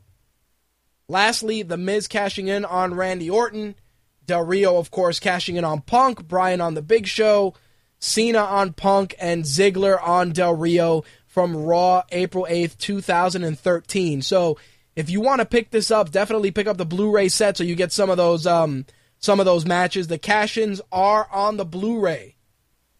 On the Blu-ray, they're Blu-ray exclusives. So, if you want to pick that up, definitely pick up the Blu-ray if you can. Just a quick reminder, if you're going to buy it, go through the MTR Amazon store. Helps us out. Helps us get a couple of bucks in, of course, to add improvements to the show. So, definitely look it up through our Amazon store, and you'll be able to pick it up that way. Of course, takes you straight to Amazon, gets their reliable, the good old reliable Amazon service, and, of course, helps us out in the process. All right, so Val asked earlier on in the segment, when is WWE going to do away with PG? This bit of news was put out by the Wrestling Observer and WrestleZone, and the reason that I'm saving this for the end of the wrestling segment is because this answers Val's question. In 2008, WWE's total revenue from corporate sponsorship was $7.4 million. Stay with me now. 2008, $7.4 million. After that, the company obviously switched to the PG product. And this year, WWE's total revenue from corporate sponsorships is expected to be $20 million. Let that sink in 1 second. $20 million in total revenue for this year. 2008, $7 million. Now, $20 million.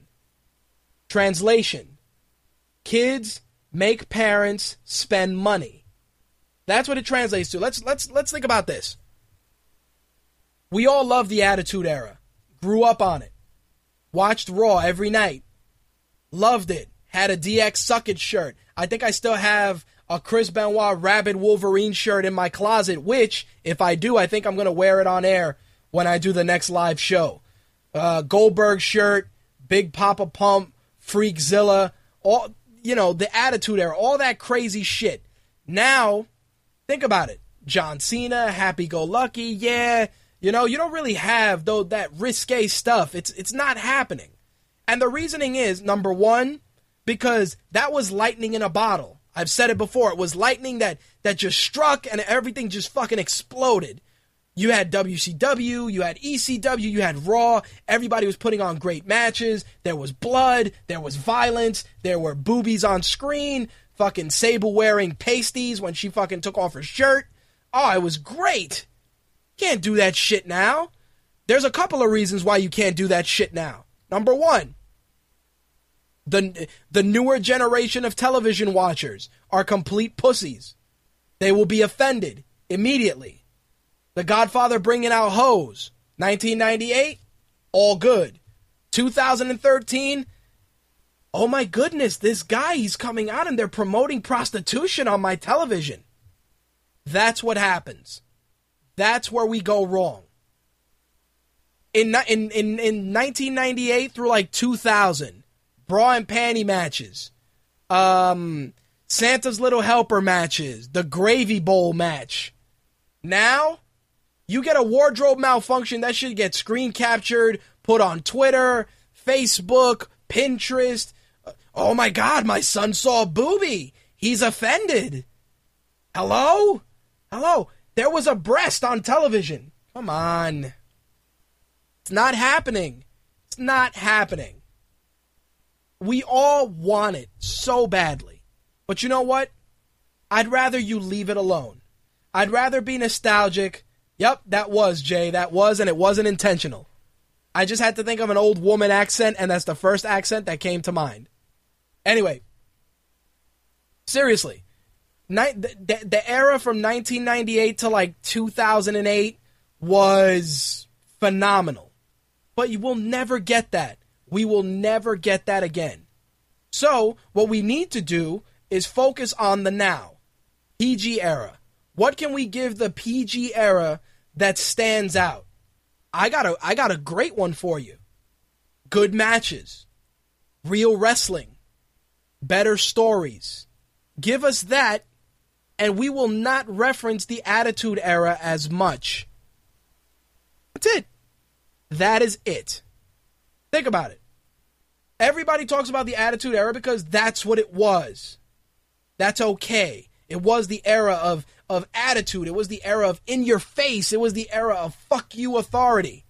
Can't do that anymore. You can't. Because, again, the newer generation, fucking pussies. Pussies. That's what it is. You show a boobie. Oh my God, my son, he's... No. Think about it. Show a boobie. Get offended. Call somebody an asshole. Oh, can't say asshole. You can't say asshole. Okay, can't say bitch either. All right. But, you look on NBC, you look on CBS, you look on Channel 7, somebody gets... Think about this. You can't show... You can't show blood, yet you watch Hannibal on NBC, and you're like, what the fuck is going on? Think about it. You look at Hannibal on NBC, it's given fairly early, and you can show blood there, but if somebody bleeds at 8:30, oh no, no blood, can't have that. Quick, switch to black and white. Like black and white is going to do anything different. Oh, look, he's bleeding. Seriously, don't get me wrong. There's a lost art with a blade job when you cut yourself and you're bleeding, for those of you that are tuning in that don't know wrestling terms. A well-placed blade job, well-placed blood has its place in wrestling. It does. But again, don't overuse it, but make it mean something. If you fucking crack somebody with a chair, they should bleed. That's just logic. But, they also changed the way that the chair shots are done. Most of them are done in the back. There's no chair shots to the head anymore. If I remember correctly, I think Randy Orton and CM Punk were fined for a chair shot to the head. So, yeah, all right, fine. But it's true. If there's certain things, chair shots to the head, not a problem. But I'm talking about other things. Like if you throw a guy headfirst into a turnbuckle that's exposed, he should bleed. This is logic. If I hit you with the fucking ring bell in the head, you should bleed. That is logic. Triple H hits you with a sledgehammer. First of all, you should be dead. But that's a separate issue. But you should bleed. My God, Triple H hit him with the sledgehammer. No. And it's true, The Undertaker and Triple H used chair shots to the head, and that was frowned upon. That's right. That is true. Thank you, Jay, for that reminder. That is very true. And that's what I'm saying. Like we'll never get that magic anymore. But what we have to do is build up the PG product enough that you can say, oh man, the Attitude Era was awesome, but PG's given us some tremendous matches. Unfortunately, that's not what we're getting. It's not. And the chair shots to the head, it's true, 491. Head injuries, no joke. I mean, Chris Nowitzki talking about concussions and all that stuff, I agree. Chair shots to the head, not a problem. Hey, we're going to do away with them. They're no good. Cool. But if I hit you with a fucking ring bell, you should be fucking bleeding. That's it. Because I'm hitting you with a ring bell in your fucking head. Bleeding. Hello. Let's come on. Come on. You should be dead. Yes, you should be dead. But it's true. Same thing with the ladder shots. Thank you, Val. You hit somebody with a ladder. They're going to bleed. Listen, I'm not telling you that I need a Ric Flair blade job that looks like a soaked tampon. I don't need a soaked tampon blade job, but I need a blade job that, oh man, he got hit with the bell. He's bleeding a little bit. I don't need Crimson Mask, but we need something. It's true. I don't need tampon. I don't need that. Don't need week old tampon bleeding. Don't need that. But where there should be blood, there should be. It's the same thing with some of these, like Hell in the Cell. If I'm raking your face on the cell, you should be fucking bleeding. Period. Oh no, you can't have that. What was the last match that had good legit bloodshed? Was it Brock Lesnar and Triple H? Was it Brock Lesnar and Triple H that had the last legit bleeding where they showed it on Raw and it was in black and white? Was it that match? Or was it Ryback and Cena? I'm sure that Triple H and Lesnar, there was some blood in that match. Yep, Cena and Brock had blood on the pay-per-view. Thank you, Jay. But that's what I'm saying. There's certain things that, just from a logistics standpoint, look, I'm not telling you to bleed every week, but there should be some, you want to tell the story, and if you're having a match in Hell in the Cell, I expect motherfuckers to bleed. Not because I want them to, but just logic.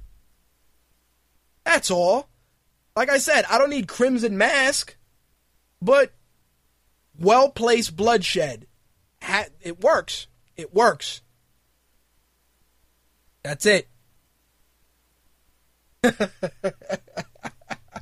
No. The only bull that wants to see red would be the little guy that comes out with Los Matadores. Otherwise, no. But seriously, I'm not even saying I want to see bloodshed. I'm just trying to keep it within the confines of storytelling. And to answer your question, I heard about the memo for the announcers, Jay. The only reason I didn't discuss the memo that allegedly was leaked was because I didn't really know the validity of that, because nobody stepped out as a wrestler and said, hey, that seems legit. So I was a little unsure. That's why I didn't go into that. But with regards to the whole bleeding thing, I'm just talking about it from certain aspects from a storytelling standpoint.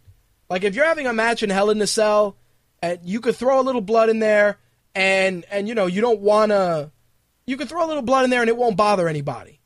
I'm not saying, hey, bleed at 8 o'clock, but Hell in the Cell, somebody should be leaking. Period. Just because, I'm going to rub your face on the cell. Oh, you don't bleed. How's that? Is your skin made of fucking aluminum foil? What's happening?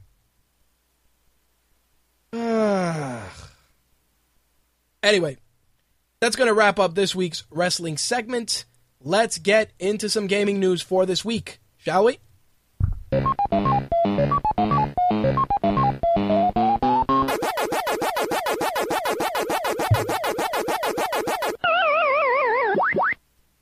So, this past weekend, of course, was Comic-Con, and no, we didn't go. And for those of you that know, they just hate us. Comic-Con hates us for the last 2 years. I don't know why. I didn't do a Macho Man and sleep with Vince's daughter, so it wasn't anything like that. I just don't understand what the deal is. But that's no here or there. A lot of people did go that I'm friends with, and they shared a lot of cool stuff. A lot of people also said that Comic-Con sucked. It's up for debate. It is what it is.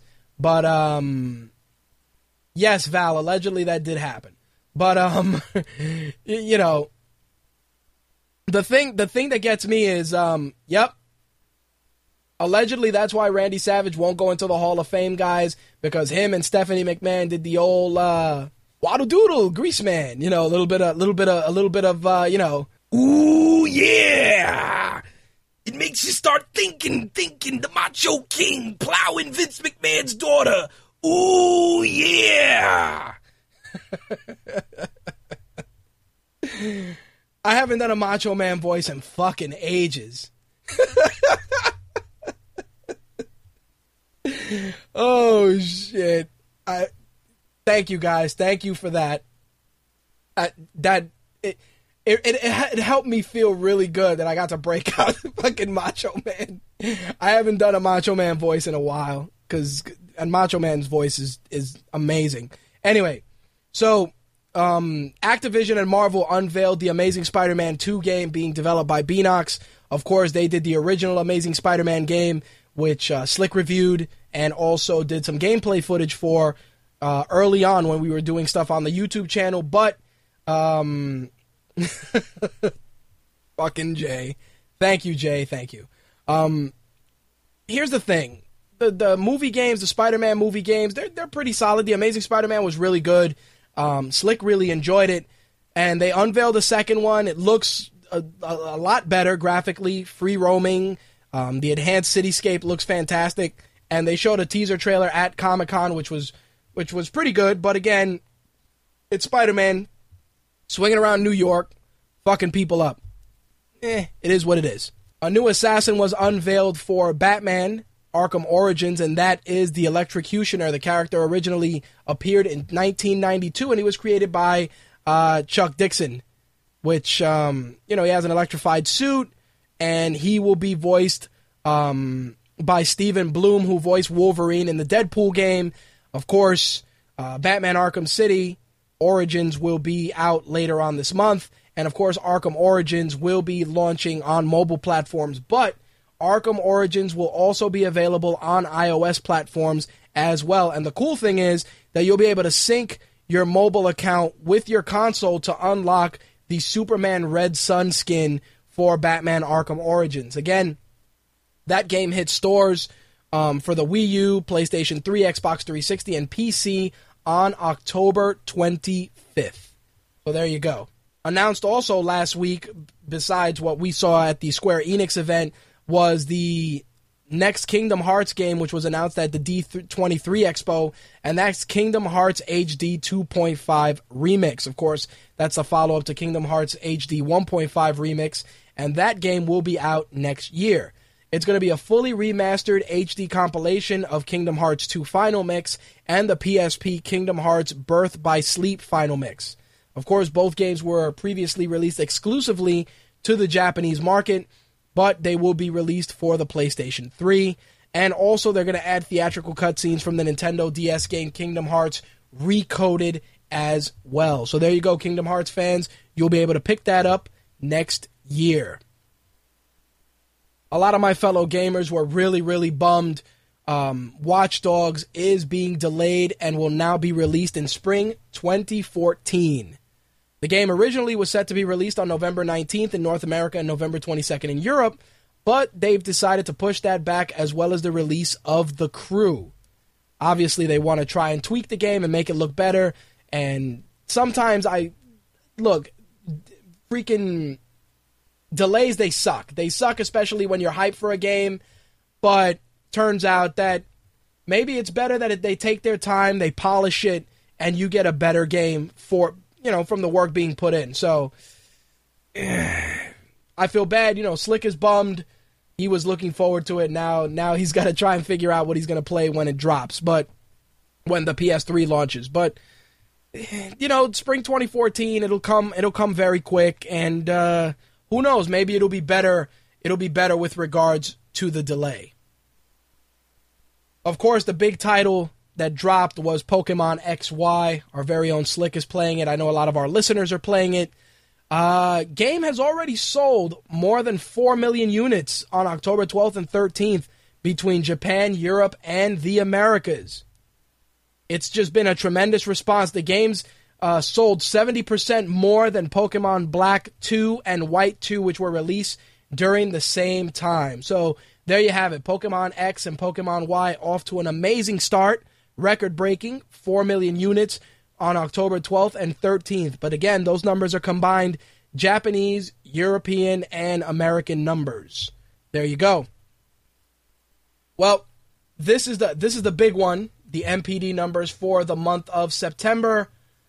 Slick is telling me that the line for Pokemon XY at the Rockefeller Center launch wrapped around the Nintendo store, and it was longer than the Wii line. Definitely not shocked about that. Thank you for that. Slick actually did go to the launch for Pokemon X and Y, so he can definitely vouch and give you guys a first-person account. I heard it was fucking crazy, and Nintendo puts out good shit, man. When they apply themselves, they do give us good shit. Anyway, let's talk MPD numbers. So MPD numbers for the month of September were very, very promising. Of course, sales in the retail sector went up 27%. That's an increase that brings it to 1.7 billion versus 848 million last year. The majority of the boosted income came, of course, from the GTA sales. Physical sales for console and portable software was a 52% increase from the prior year. And hardware sales were, they were definitely higher, but not that high. The Nintendo 3DS spent its 5th month as the best-selling console on the hardware side of things. Wii U sales increased as well, more than 200% from August, but Nintendo did not give specific numbers. Meanwhile, PlayStation 3 actually broke Xbox 360's streak of being the best-selling console for the period. So, PlayStation 3 beats Xbox 360 as the number one selling home console. Of course, one of the big reasons for that was the GTA 5 bundle, which Liam Callahan from the MPD did share. With regards to the accessories, gift cards, digital currency vouchers, Disney and Skylander figures were essentially, they were pretty flat, only a 2% increase. But I will say this. The games that showed up in the top 10 for the MPD this month, some of them are just not surprising. Let's start with number 10, and that's Saints Row 4, available on the 360, PS3, and PC. Minecraft 360 Edition was number 9. NHL 14 was number 8. Disney Infinity was number 7. Kingdom Hearts HD 1.5 was number 6. FIFA 14 was number 5. Diablo 3 was number 4. NBA 2K14 was number 3. Madden NFL 25 was number 2. And the big one, drum roll please, GTA 5. Which, of course, when you sell $1 billion fucking dollars worth of software, it's a no-brainer that GTA 5 would be number 1. And I have a nagging suspicion that GTA 5 will be number 1 this month as well. Especially now that the online component has launched, I see GTA 5 remaining number 1 this month as well. Now the thing that kills me is Slick thinks Pokemon. Look, Pokemon is a great franchise. Will it make $1 billion? That's a big boast, man. That's a big boast. I'm not sure. I am not sure. But you know what? I'll make a note of it. Slick says Pokemon will dethrone GTA next month. Well, this month, I should say, when the numbers get released next month. We'll see what the deal is. I know a lot of, Activision and the Call of Duty makers are saying that Call of Duty is going to be the one that's going to dethrone GTA and hit $1 billion and break the record. Again, I don't know. That's a very, very big boast. Think about it. I kicked down your door. I said, yo, I made $1 billion. What are you going to do? Sure, Pokemon is probably the game that comes the closest. But to come and say, oh, Call of Duty's going to come and yes, Call of Duty will make $1 billion. Will it make it in 3 days? No. Not happening. It's impossible. It's impossible. Yeah, you could say, oh, but new consoles are coming out. It's no. In 3 days, in less than 5, even 4 days. I think GTA will hold the top spot probably up until the new consoles come out in November, and then something may come along that's just gonna wreck shop. But in terms of, I'm talking about money. Number one slot, I feel it's gonna hold on this month, but November probably GTA will get knocked off because there's gonna be a lot more first party stuff and new stuff that's gonna come out with the new systems that may lead to it getting knocked off the number one slot. But I'm gonna take what Slick says, and I'm gonna note it. I'm definitely gonna note it that Pokemon will be number one for the month of October. I'm gonna leave it at that. If Slick is right, I will definitely make sure to give him his props. But if GTA is still number one, it is what it is. Anyway, that's going to wrap up this week's gaming segment. Let's get into some entertainment news, shall we?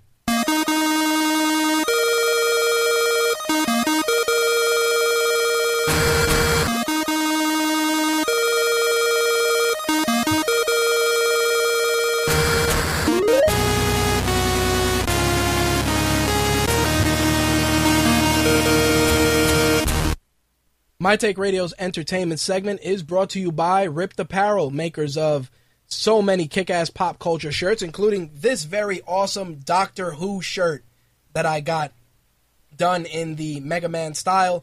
You can pick up any of these great shirts that I've worn on air, either when they get re-released on Ripped, or you can check out the Ripped shirts that we share on our Facebook fan page every day, as well as on the site. Again, if you pick up a Ripped shirt on the site, it definitely helps out MTR, so do yourselves a favor. If we share any designs, either click our links or check out the banners on the site and pick up a shirt. Helps us out, allows us to get cooler shit, better cameras, better equipment. That's it. Ripped Apparel again. Why is Strider saying I have Barack Obama hair? What the fuck, dude? It's not that gray. Holy shit. Fucking Strider, I swear. Strider comes in and just drops a pipe bomb as soon as he comes into the room. Yes, my hair has shades of gray in it. This gray birthmark that's up here I've had since I was a kid. I don't know what the hell it is. Yes, my hair is turning whiter because of stress. And I'll be honest when I tell you guys that I'd like it to finish turning gray. I really would. I'd like to wake up and just have my hair be completely gray so I look like a giant jacked up Q-tip. That's what I want to look like. Just a big round head of white hair. Because I hate the whole salt and pepper shit. Nothing is more discouraging than somebody going, oh yeah, the young Hispanic guy, he has salt and pepper hair. I want to wake up and look like fucking WikiLeaks guy. I want to wake up and have hair like Anderson fucking Cooper. I kid you not. This salt and pepper shit for the birds. Definitely don't want that. Super white. Want to wake up super like fucking 8.5 by 11 college ruled paper white. Bright as shit. This bicolored shit, not the move. Definitely not. I'm not a fan, trust me. My wife says that if my hair, if my hair is completely white, she's like, you better dye that shit. I'm like, I'm not dyeing nothing. That shit's gonna stay white. I'm gonna walk out of my house on some Anderson Cooper shit. Jay Santy says Boricua clause. Yes, that's it. Bringing you cans of Goya every Christmas. Anyway, let's get into the entertainment news for this week, you fucking guys, I swear. I blame you, Strider. You see what you started? I blame you. Anyway. All right. So this bit of entertainment news definitely is in the what the fuck movie news category, and we talked about this, I'd like to say, about a year ago. If you guys remember, I said that they were planning to do a movie about Stretch Armstrong. Stretch Armstrong was going to get a movie. And, yeah. Stretch Armstrong was going to get a movie, and guess what? Not happening. The Hollywood Reporter actually said that Relativity Media has announced that they're no longer working with Hasbro on the Stretch Armstrong film. It was originally set to be released April 11th, 2014. Relativity actually released a statement. You guys in the chat room are fucking killing me tonight. Stretch Armstrong is an incredible character who will make an amazing movie. And we know that Hasbro has some new ideas they are looking at. Relativity and Hasbro have a tremendous relationship, and we decided to focus on other projects. We look forward to continuing to work together in the near future. Now, I think Relativity Media woke up and realized that if they made a Stretch Armstrong movie, Boo! Boo! that's pretty much the response they were going to get. I'm serious. Stretch Armstrong, let's talk about this. I'm an 80s baby. We all know this. We've talked about being 80s babies. And there's a lot of stuff. I remember James Bond Jr. Remember that? Do you guys remember James Bond Jr.? That was, sure, young James Bond as a movie? No problem. But think about it. Let's think about all the great shit that would make better movies than Stretch Armstrong. Pirates of Dark Water would make a solid movie. Goltar and the Golden Lance would make a solid movie. Mask would be an awesome fucking movie. Bionic 6, thank you, Jay Santee. Bionic 6 would probably be a movie that if Disney put it out, they would make a fuckload of money. Silverhawks, thank you, Strider. All solid movies. Mask, Centurions. Centurions would be... imagine Centurions on the big screen.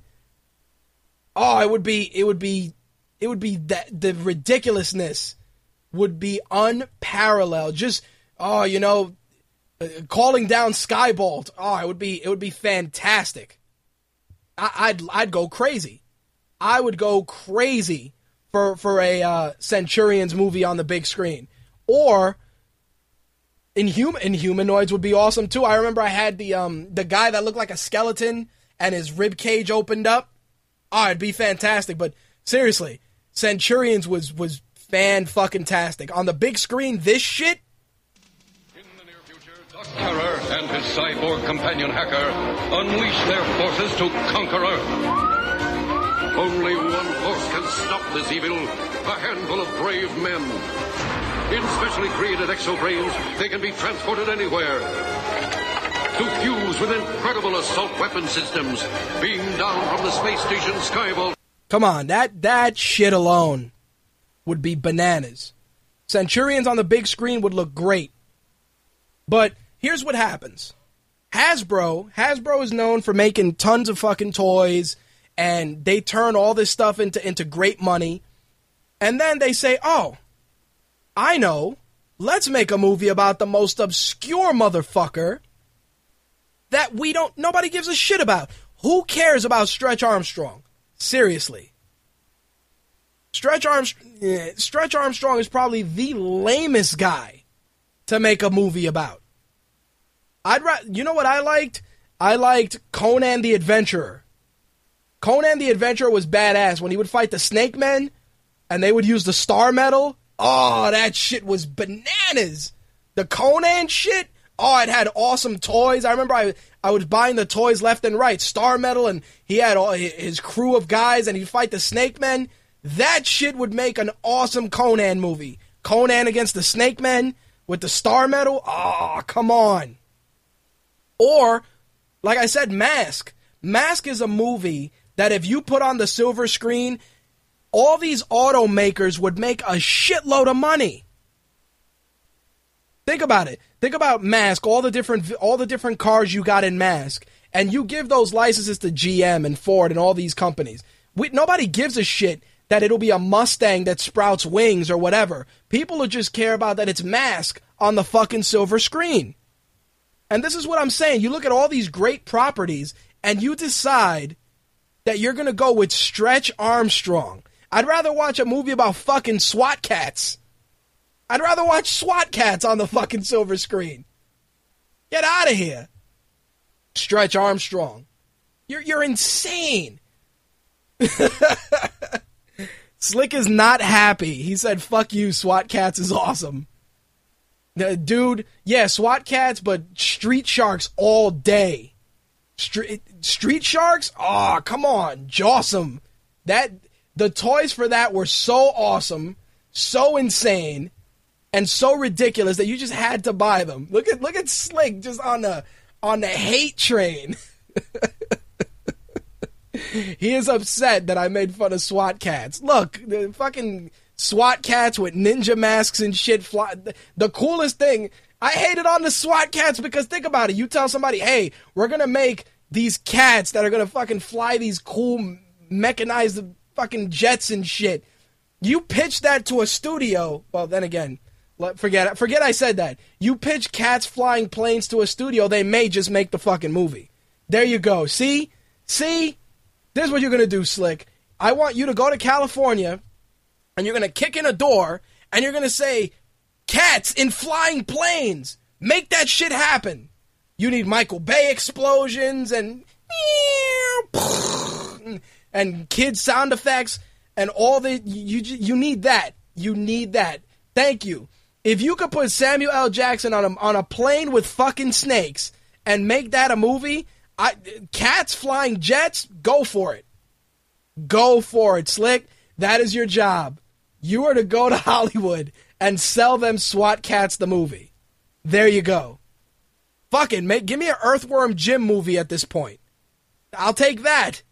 I will take that. No, but seriously. Of all the stuff that Hollywood decides to make movies of, you go with Stretch Armstrong. And think about this. Think about all the cartoons I discussed. And then we're going to talk about cartoons that are guaranteed to make money on the big screen. And yeah, Transformers is up there. G.I. Joe is up there. But the one that you know, if it's done right, will be swimming in fucking money is Voltron. We all know Voltron would make a fuckload of money. If it's done right, let's not kid ourselves, if it's done right, not some fucking bullshit, but I mean legitimately done right, Voltron would make a fuckload of money. Yes, Jay did say that. It's true. Voltron would probably be the next movie that I would bring to the silver screen, because you could ride that wave of momentum that Transformers already started, and it done right. Yep, like Pacific Rim. Thank you, Strider. Think about it. You need Robeast. You need fucking Hagar. My Robeast is gonna destroy Voltron. You need that shit. You need Hagar. You need Prince Lotor. You need the King. You need fucking Karan yelling with the stupid mice. You need that shit. It can't be post-apocalyptic Earth and you unearth these mechanized lions, which was an original plot that they had talked about. I remember that I talked about that, I believe it was last year or the year before, where they wanted to make it that it was a post-apocalyptic Earth and the lions were buried around the planet and that these different individuals got the lions. No, we don't need all that. We don't need all that. You gotta do like Pacific Rim. The first Robeast invasion happened in 2013. A group of space explorers found these mystical lions and decided to unearth them and form Voltron and defend Earth. Boom. Done. Easy peasy. It doesn't get any easier than that. Think about Pacific Rim. Nobody knew what the fuck that was. They just said, the first kaiju attack occurred in 2012. And it was just giant lobster monster shit destroying everything. And everybody was like, oh, that looks fucking insane. That's all you need. That's it. Think about the Godzilla trailer. You see how you show the Godzilla trailer and you have this awesome voiceover and Godzilla roars and then you see him and you fucking get a chubby the size of my fucking desk like this because it looks so awesome. And then all of a sudden you realize, holy shit, Godzilla looks awesome. That's what you need for Voltron. You need like a voiceover where it's like, you know, Earth was in shambles after the first Robeast attack, and we realized we had to do something to strike back. You know, we had to strike back and do something. And then you just have the camera pan back, and you just see Voltron forming the blazing sword. Oh, forget it. I'd die in this fucking chair. Like, just dead. I'd be dead. If it looked that awesome, it'd be over. It would be over. Slick would have to do the show from now on, because they'd be like, yo, Rich is dead. He died. Voltron looked awesome. He's dead. You'll never see him again. Oh, shit. Oh, man. It's, just having a few laughs, but it's true. Speaking of Pacific Rim, which we were talking about, Charlie Hunnam dropped out of 50 Shades of Grey. He said that, it was just, like, they're saying that he got cold feet. Some people are saying that he didn't want that shit to be his showgirls. They actually said that he was afraid that would be his showgirls. Some people said that he was afraid of the celebrity if the movie worked out. So there you have it. 50 Shades of Grey has no lead, and they're saying that the female lead is on the fence as well. Here's the problem. Here's the problem with that movie. The subject matter in that movie is, look, I saw a girl reading 50 Shades of Grey, and she legitimately had her box up against the pole in the train. Like any book that would have a girl legitimately just rubbing her vagina on a fucking pole on a train, like legitimately, like she's reading leaning forward, but her box, she's like the train would move around and shit, and she would just be reading it with the cover folded back, and you could see that, when you fold the cover of a book back like this, and it just keeps the shape for so long because you don't want people to see that you're reading a book that basically is a porno. That's literary Skinamax. Thank you, Val. It's like she's reading it and she's just like, just biting her lip and read. I'm like, yo, we get it. We get it. We get it. The book makes you fucking moist. Like, what are you doing? I got it. So it was funny because I saw this on the train and I came home and I was like, yo, what's up with this book? And when I came home, my wife said to me, she's like, yeah, everybody's talking about it. She told me what the book was about. I'm like, of course it's about some sex and shit. No wonder this chick, and she was a young chick. She probably late 20s, early 30s, just lip biting, rubbing. I'm like, yo, really? Like, yo, people touch the pole on the subway. Like, people are holding that shit with sweaty hands, non-hand washing motherfuckers holding the train, and you're fucking all up on it, like dying and shit. Come on. Listen, this is how I feel about this. They felt, look, Twilight, Hunger Games, all these books get converted to films. Harry Potter, they make fuckloads of money. So Hollywood figures, oh, this book, all the women like it, so we need to get this to the silver screen. Here's the problem with this book. It's not getting it to the silver screen. It's getting it to the silver screen and recreating the sexuality of the book to grab audiences. It's true. It's like, you can't make it like Eyes Wide Shut or whatever other, sexually charged. Like you can't do Basic Instinct and 50 Shades of Grey the same way. You know what I mean? Like, Basic Instinct was sexual, hardcore, just, it pulled no punches. If you want this movie to work, it's got to be the same way. And this guy, you're taking a guy that pretty much did Sons of Anarchy, Pacific Rim, and I think he has like one or two other movies, but he's not the type of guy. He's a TV guy.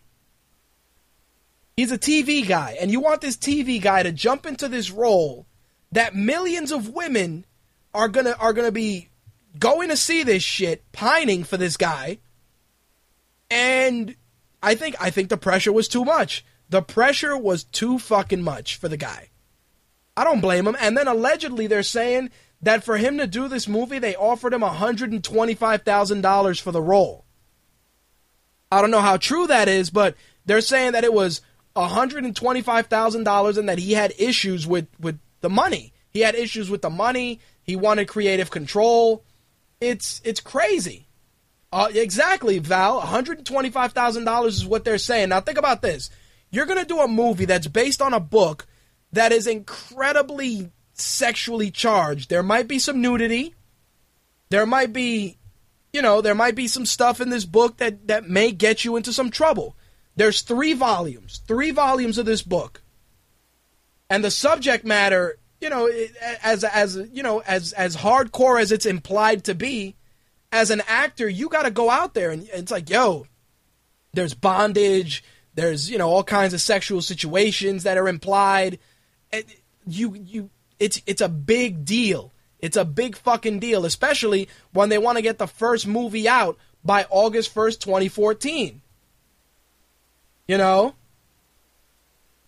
Listen, I don't have a problem with the movie being done, but you also have to look at the fact that you have to cast actors that are seasoned. You gotta cast seasoned actors.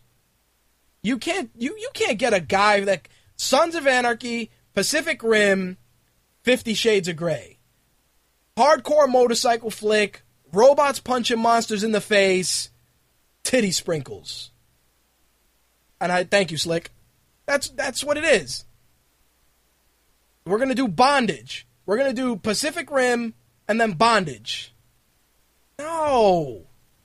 You need more established actors, or you need actors that are fearless. Like everybody said, Matthew Bomer from White Collar. A guy who I feel is a tremendously underrated actor, who I feel also doesn't get the good Hollywood roles because he's gay.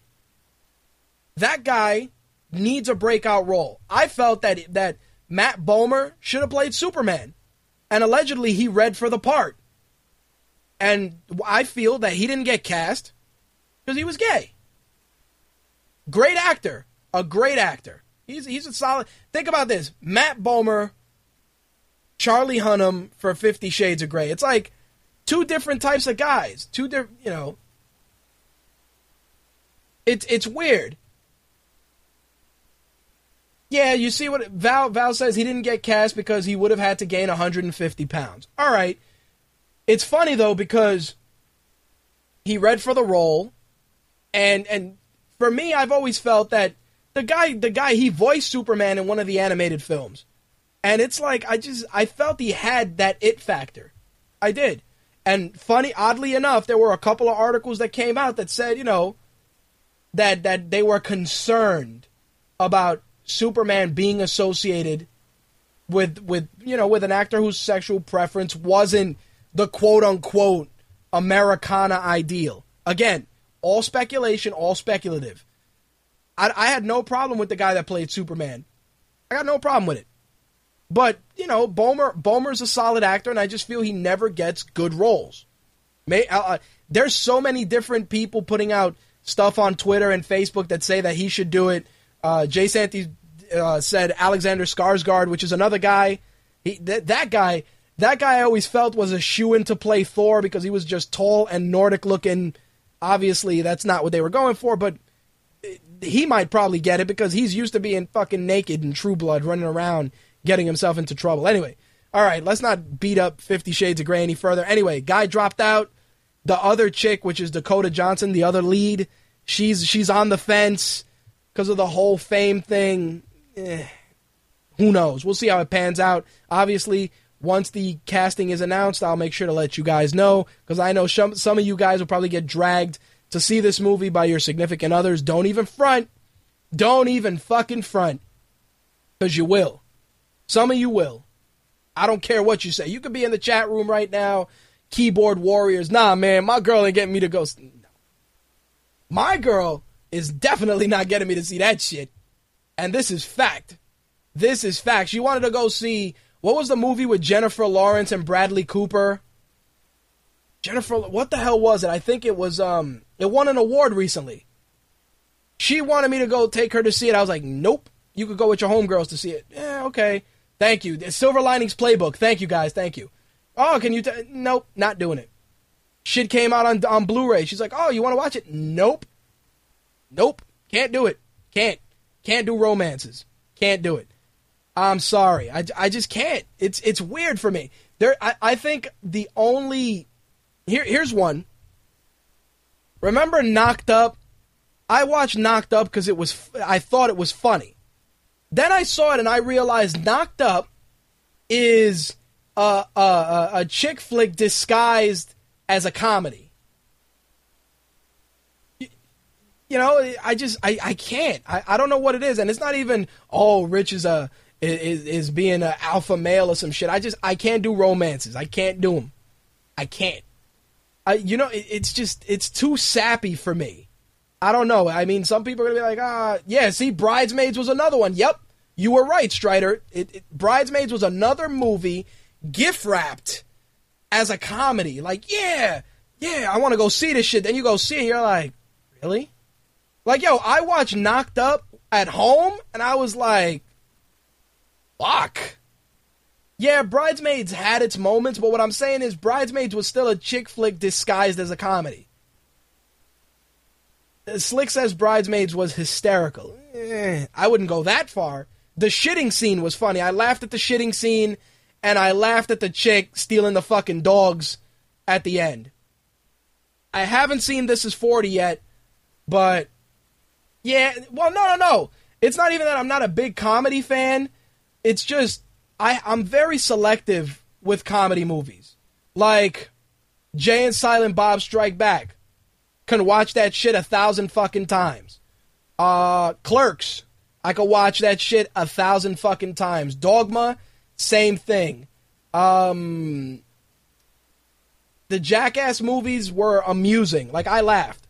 You know, that's what I mean. Like my appreciation of comedy is very strange because I watch like crazy shit. Like, I find some of the crazy, like a lot of people are like, oh, The Other Guys was super funny. I thought The Other Guys was okay. I referenced it a lot, but it didn't jump out at me as, holy shit, this movie's mind-blowingly funny. It was alright, but it wasn't, like, I'm weird with the comedy shit. Like, I don't know. It's not that I don't like comedies. I love them, but I'm just very, very like, you know what's funny? Blades of Glory. See, yeah, Gators bitches better be using jimmies. You see, those are movies you watch and you quote a lot. Same thing with Anchorman. Anchorman was funny, but I found myself quoting Anchorman more than like, oh my god, this movie was funny. Like, those are movies that are funny in a quotable way. But I'm talking about a movie that as soon as it starts to as soon as it's over, you fucking laugh your balls off.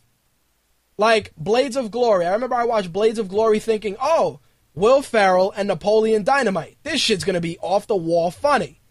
It's alright. I came away like, really? Like, I watched that shit? Yeah, see, like Blazing Saddles. Yes. Like, Blazing Saddles is some shit that you watch, you're just like, ha ha ha! You know, like, that's, you know, it's fucking, that's what I'm talking about. You know, Eddie Murphy Raw, Beverly Hills Cop 1, you know, whatchamacallit, Office Space. I love Office Space, you know, dark comedy like that. A lot of them, Spaceballs. Spaceballs is a movie I can watch on loop every fucking day because it's so stupid and I love it so much. Anything Mel Brooks does is fucking gold. Thank you, Strider. It's true. Like I'm very weird with shit like that. Like with comedies, like certain things, I'll watch, like Zoolander. Zoolander to me, festering dog shit. Oh, they're breakdance fighting. It's so funny. Fuck you. 40-Year-Old Virgin. Comedy disguised as a chick flick. Can't do it. I watched it once. I'm like, really? That was it? Like the part where he got his chest waxed was the funniest shit. Other than that, I'm like, Like, it's weird. People come in and they're like, yeah, man, 40-Year-Old Virgin is fucking phenomenal. And then I watched that. I was like, that was it?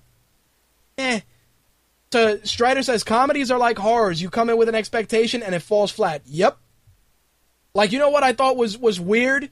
21 Jump Street. 21 Jump Street I knew was going to be I felt it was dog shit going in. it was passably funny. Just because fucking, what's his face? C-Tates, Channing Tatum was funny. Kind of funny. Ben Stiller in Dodgeball, tremendous. Old School was funny because I hadn't been immersed in Will Ferrell yet, and I didn't realize that I hated Vince Vaughn till like 5 movies later. But like Old School was funny as shit to me. So I was like, wow, this movie's so stupid. Now I watch a movie with Vince Vaughn and I want to fucking slit my own wrist. Like I don't even want to slice them this way. I want to do the long way and fucking bleed out because it's so fucking bad. It's like, yo, fuck out of here. You know? Interns. Ugh. What a steaming, festering pile of shit that was. Interns was shit. Vince Vaughn was funny, and you know what Vince Vaughn was funny? What the hell was the movie with him and Jon Favreau? Was that Swingers? If I'm right, Swingers with him and Jon Favreau was... No, I didn't watch Interns. No, sir, I did not. Swingers was good. Like, Vince Vaughn was alright in that, again, because I hadn't been ruined yet by that, you know? I liked, what the hell? It was the one where Brad Pitt had where he was the gypsy. Fuck. What the hell is it called? And it had Jason Statham in it. I love that shit. Like, the British humor was funny to me in that. Snatch. Thank you, Slick. Snatch was good. I laughed. I found it amusing. Like, there were so many parts of that movie I found to be amusing. It just, yeah, it wasn't a comedy, but it was just, like, the situations made for comedy. It made for funny moments. Again, I'm not saying that that's the gold standard, but I like the movies that aren't funny in like a ha ha ha jump in your face funny. I like the subtle, you know, good delivery. It makes it work. Like, everybody talks about, oh, Rich, you hate Adam Sandler. I don't hate Adam Sandler. I just hate new Adam Sandler. Like old Adam Sandler shit like Happy Gilmore, Waterboy. Any of his old shit was on point. Any of his new shit, I just want to set him on fire. Thank you. Waterboy is fucking fantastic. Like, it's so stupid. Yeah, movies that are funny that aren't trying to be funny. That's what I'm saying. Like, Waterboy was ridiculous. Happy Gilmore. What the hell was the other one? There was another Sandler I really, really liked. I kind of like Big Daddy. Big Daddy was kind of cool. I like Big Daddy a little bit, even though it was kind of a feel-good movie. It had some funny moments. Billy Madison was amazing with him fucking just, oh, the fucking penguin. Like that, was the penguin, Billy Madison was the penguin, yep. But that's what I'm saying, like old Sandler shit, funny as fuck.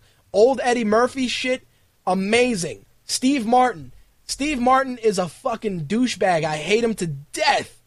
But his old shit, oh man, The Jerk was a gem. Chevy Chase, I like Fletch, National Lampoon, old Chevy Chase, old Steve Martin shit was legit. Yes, I miss John Candy too, Slick. One of my favorites, Who's Harry Crumb? John Candy classic. I love Who's Harry Crumb was my shit. When he came in with the turban and he had the beard and the chick had the mud and she was naked and the beard fell over her box and it looked like she had a bush. Oh, it was fat. It was great. I love that stuff. Animal House, thank you. That's what I mean. I guess my opinion of comedy, some people will say, oh, Rich, you know, you like all the dated shit. No, I like all the timeless shit. I like the shit that I could watch on a Thursday afternoon at 3 o'clock and laugh my balls off on a Thursday afternoon now at 30, the same way at 33, the same way I laughed at it when it first came out. That's it. Oh, Revenge of the Nerds was great. I loved, like, Ogre. Ogre was my dude. Nerds! Ogre is Steve Ballmer. Ogre is so Steve Ballmer now. It's insane. Half Baked was good. Friday, like, the first Friday was tremendous. I love the first Friday. I also grew up watching, like, blaxploitation movies, so I liked I'm Gonna Get You, Sucker. I don't know if you guys have seen that. I'm Gonna Get You, Sucker is fucking ridiculously stupid, but I love it because it was right around the time when like Coffee and Sheba Baby and a lot of that stuff. I was watching that stuff when in the 80s when I was a little older. All that old Pam Grier shit. I was watching all that stuff growing up. Loved it. Black Dynamite is a great example of that. Airplane, the first Naked Gun, the first one. The first Naked Gun was the shit. Everybody should have a friend like you, and fucking OJ goes down on the wheelchair and flies over. Oh my God, I love that. Love that shit. But the newer comedies, like you gotta pick them. You gotta pick them. Like, you know what's funny? Everybody was like, oh, what the hell is it? Zombieland. Oh, Zombieland's gonna be amazing. It's mind-numbingly funny. I watched it. I was like, all right, it was okay. But I wasn't like, oh, this is amazing. It was like Woody Harrelson made that shit funny. It wasn't, it wasn't fucking Jesse Eisenberg. He didn't make that shit funny. Harrelson made it funny, and like the situations made it funny. There you go. Zombieland was entertaining, but not hysterical. I haven't watched Warm Bodies yet because I feel it's a romantic comedy wrapped in a zombie movie. My girl is fucking. Oh, we gotta watch Warm Bodies. Nah, chill. Slick says it was funny. Slick has a pretty good funny bone, so I would. Yeah, see, it was a romantic comedy. I just can't fucking do it. I can't do it. It was stupid funny. All right, fair enough. Anyway, let me go through the rest of this because otherwise we'll be fucking talking about old movies for forever. Box office. Gravity once again. Number 1. $44 million. Brings its total to $123 million. Captain Phillips was number 2. Cloudy with a Chance of Meatballs 2 was number 3. Machete Kills was number 4. Runner was number 5. Prisoners was number 6. Insidious Part 2 was number 7. Rush was number 8. Don John was number 9. And Baggage Claim was number 10. There you have it. Speaking of Don John in the box office, Joseph Gordon-Levitt is in the news this week also because he is one of the potential guys that they're looking at to play Ant-Man on the big screen, either him or Paul Rudd. Now, Joseph Gordon-Levitt has gone on record as saying that, it's just rumors right now and that he'd be willing to give it a shot, but he's not confirming it. But Variety says that the studios are looking at Joseph Gordon-Levitt or Paul Rudd as Ant-Man. I'll be honest when I tell you, I'd like to see Paul Rudd. Is that wrong? Like, I think Paul Rudd has that inadvertently snarky demeanor about him that kind of works. Like, I feel Ant-Man just being a douchebag, like, not on a Tony Stark level, but on an I'm smarter than you level, and I'm going to use that to kind of get over. I think Paul Rudd would make that work in a way that I think Joseph Gordon-Levitt he's a great actor, but Paul Rudd is more douchey. Exactly, Val. He's just a douchier guy. Like, Ant-Man, that he beat up Wasp. He did spousal abuse. He was just a douchebag as the comics went on. Like, I just see that. I doubt they're going to touch on that in the movies, but Napoleon complex, woman beater, but like Slick says, Ant-Man is boring as balls. Like, you got to do something crazy to make Ant-Man a believable character. I think in his case, you kind of want to go a little bit in the comedy route because that just looks more appropriate. I don't know if that's where I would, what Marvel wants to do, but I think that's where I would go with Ant-Man because you can't do like a serious movie. You got to do something where it's a little comedic. It has a little bit of an edge to it that makes people go, oh, that's pretty cool. It's something different. The action looks good, but you can't be too heavy-handed with a guy that talks to fucking bugs. Think about it. Think about the concept. You can't be too heavy-handed with a guy that talks to fucking bugs. Oh, look, I talked to a cockroach. Hey, dude, can you get the fridge? No problem. 5 cockroaches come up, fucking pick up his fridge, move it around and shit. Yeah, he talks to bugs with the thing he wears. Exactly. It's like Joe's apartment. Yep, and when he got bigger, he became Goliath. That is correct. And that's what I'm saying. Like, it's very weird the way that you work with his character because, like I said, you have this guy he's a legit dude, but it's not great, It's not like, oh man, Ant-Man is awesome. Yeah, he was Goliath and then he was Giant Man. That you're both right. He was both. But that's what I'm saying, like you have to be a little more lighthearted in the approach because he's just not a character that's heavy-handed. You can't do anything too crazy with his character. Again, that's just my opinion. Edgar, Wright is going to do the best that he can with it, but it's weird. I just feel that to create a movie based on this particular character is a misstep. Because, yeah, you want to put it out there and you want to try and get him in the Avengers. That's great. But there's got to be a better way. There's got to be a better way than creating a solo film for a guy that shrinks and talks to bugs. And it's true, the relationship between Ant-Man and Wasp is just more interesting. It is. But you can do that relationship throughout an Avengers movie. Like, Tony Stark will be like, oh, this is Hank Pym. He's a good dude. And, all of a sudden he starts doing all this shit. But I don't know, man. I'm really not 100% on board with it. I mean, the movie is going into pre-production and it's scheduled to be released July 31st, 2015, which is going to be after the Avengers. So we're going to see what the casting is going to... I think the casting is going to really set the tone for the movie. If you go with a Joseph Gordon-Levitt, it's going to be a little more serious. If you go with a Paul Rudd, I think you can get away with a little comedy, a little douchiness. I think it'll just work better. Again, that's just my opinion, but obviously if we get new developments, I will share them with you guys. Another unnecessary sequel that we talked about last week was Horrible Bosses 2. If you remember last week, I said that they were looking at Christoph Waltz and Chris Pine to play two bosses. They would be a father and son duo. Well, this week we got to find out that Chris Pine did accept a role in Horrible Bosses 2, but Christoph Waltz passed. Christoph Waltz he passed on the film, but Chris Pine is going to be in it. Of course, Jason Bateman, Jason Sudeikis, Charlie Days, and Jamie Foxx will return. So Chris Pine will be in Horrible Bosses 2. I found Horrible Bosses 2 to be amusing, but I just hate Jason Sudeikis. I fucking can't stand him. Everybody's like, oh, he's funny. You know what's funny? A mime getting hit by a bus. That's funny. Jason Sudeikis, not funny. Not a funny guy. Jamie Foxx made Horrible Bosses funny.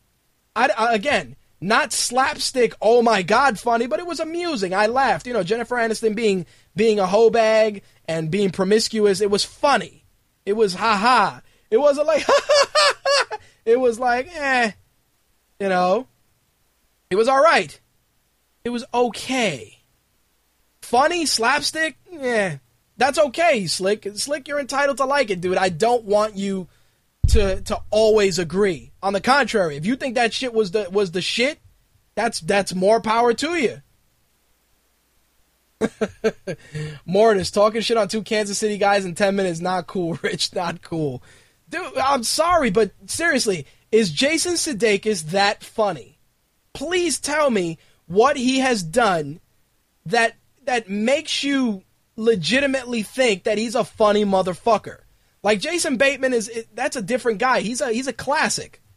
And Charlie Day is but seriously, somebody please tell me what makes Jason Sudeikis funny, and don't tell me SNL, because SNL is a fucking shit show.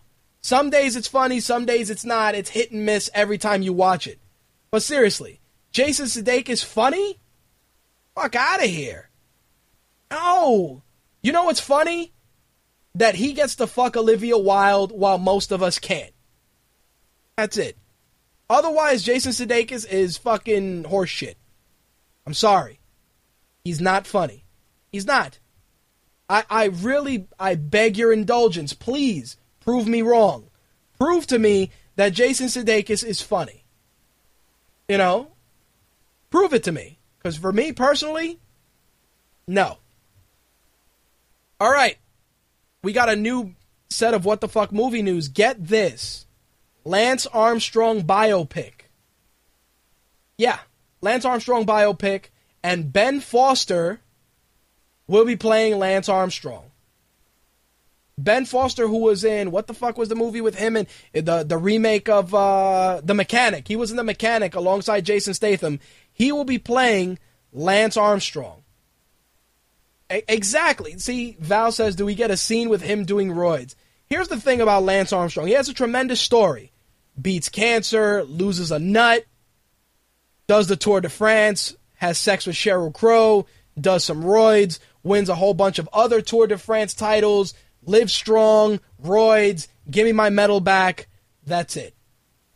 Like, here's the thing. Biopics are great when the story is engaging. Like, I liked, one of my favorite biopics is Malcolm X. One of my favorite biopics of all time is Malcolm X. Denzel Washington was amazing. Why he never got a fucking award for that movie is a travesty, and it bothers me to this day. That is a biopic that it was fantastic. It was great. And then you go down the line of different biopics, and there's good ones and bad ones, and good ones and bad ones, but they're biopics that have these amazing stories. I don't want to say that Lance Armstrong's story is not amazing. On the contrary, I think his story is amazing. But is it a story that deserves to be on the big screen? I don't think so. According to what they're saying, they want to follow his rise in the 90s through early 2000s, his battle with cancer, and his success with pro cycling. But again, his success with pro cycling was tainted with drugs. You know? It's like, it's very difficult for me to sit here and say, I want to see a movie about Lance Armstrong. Like, I wanted to see the movie about Steve Jobs, and when I saw it, I was just saddened that it was shit. Because you're talking about a guy whose life is worth telling, and you just can't do it. Fucking Mortis writes in the chat, have you heard about Lance Armstrong's pen company? And it's like crickets, crickets, crickets. Then all of a sudden, Uniball. Holy shit. Wow. All right. Mortis, you've earned it.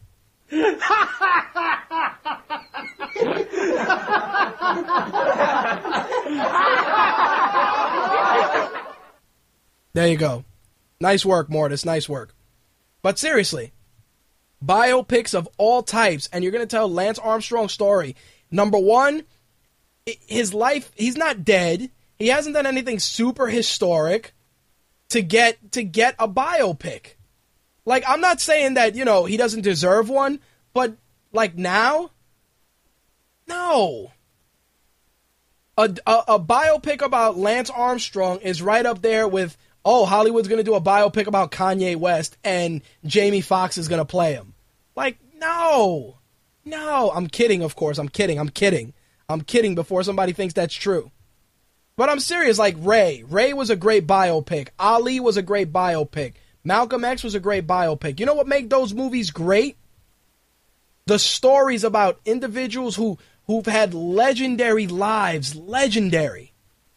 Do you think Lance Armstrong has legitimately had a legendary life? A life of the ages? A life of the ages, do you think? Walk the Line. Thank you, Mortis. I totally forgot. Walk the Line. An amazing film. Do you think, for 1 second, that Johnny Cash's life is on par with Lance Armstrong? Do you think Muhammad Ali's life is on par with Lance Armstrong? I say no. I can't in good conscience say to you, hey, I want to see a Lance Armstrong biopic. It just doesn't resonate. It doesn't jump out. Doesn't. Simple as that. All right. So I got two last bits of entertainment news to wrap things up.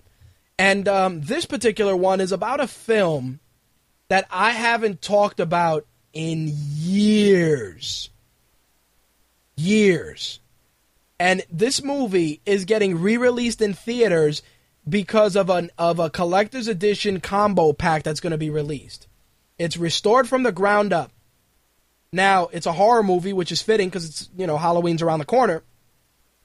And that film is Maniac Cop 2. Matt Cordell, Maniac Cop 2 had Robert Davi. And it's going to be released as a collector's edition Blu-ray with a 4K transfer. It's getting a Dolby Digital 5.1 mix. And it's going to be released in theaters. Now, on November 19th, they're going to release Maniac Cop 2 and 3 collector's edition combo packs, which will include, obviously, 1080p resolution remastered footage, upgraded DTS HD master audio, loads of extras, and deleted scenes. Now, my issue with this is, why Maniac Cop 2 and 3 as a collector's edition and not Maniac Cop 1? Maniac Cop 1 was tremendous with Matt Cordell. Oh, it was great. He'd have the baton and he'd twirl it and he'd pull out the fucking knife and kill criminals. It was so awesome, just a psycho cop killing people left and right. Don't get me wrong. I like Maniac Cop 2. I thought Robert Davi was good in it. But you're going to release the second film in theaters due to the, the digital, the Blu-ray release of the second and the third movie? It doesn't make any sense, but it seems that they are going to be releasing it in theaters, and I will make sure to put a link in the show notes if you guys are interested in seeing Maniac Cop 2 on the big screen. So we're going to get into some small screen news. We all know that Marvel's Agents of S.H.I.E.L.D. is currently doing pretty well on ABC. Some people really enjoy it. Other people are kind of mixed on it. I am in that minority, not literally and figuratively. I feel that Agents of S.H.I.E.L.D. is good. It's not great. It's all right, but it could be better. I feel that they rely on the Avengers way too much. Like, oh, that incident in New York. Oh, the Avengers. Oh, Thor. Oh, Captain America. Like, constant. It's like, yes, we get it. We get it.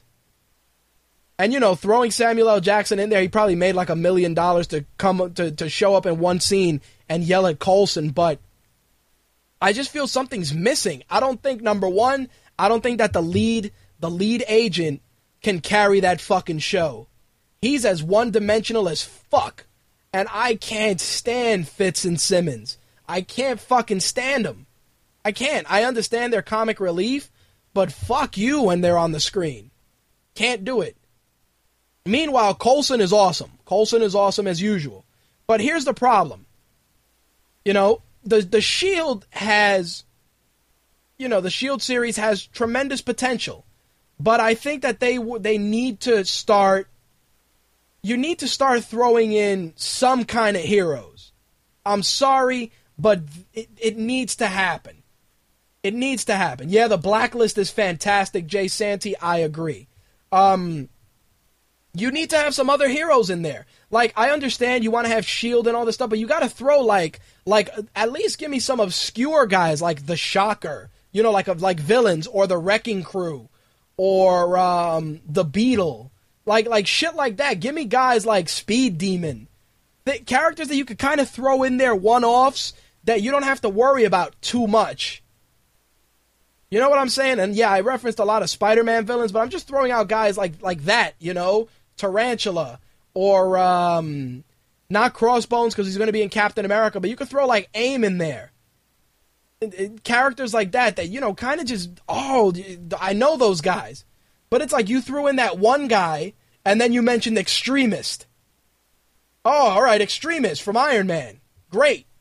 Then, dead. Then you create a villain in that one episode, and you kind of just leave it alone for now. I'm sure it's going to come back, but you mean to tell me that there's not enough guys in the Marvel Universe that you can't pluck a couple of guys out and throw them in the show so people can go, oh, all right, that's kind of cool. Nope.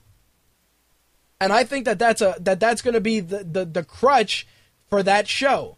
If you don't throw in one or two heroes or some heroic subplots in there, you're going to start losing people. The Joss Whedon novelty is going to wear off. It is. Everybody's all like, yeah, Joss, and And look, Nick Fury, and great. But then it's like, all right, now what? Like I said, Coulson, awesome. Ming-Na Wen as Melinda May, awesome. That lead guy, the agent dude, bullshit, that guy. I don't know, he's like a bootleg Michael Weston. I'm like, yo, you don't have any screen presence whatsoever. Nothing. Like, I see you on screen and I don't think, oh, this guy's a badass. Nope. I just think, meh, suit guy. Hopefully S.H.I.E.L.D. proves me wrong, but thus far, I haven't been as enamored as the rest of my fellow geek brethren.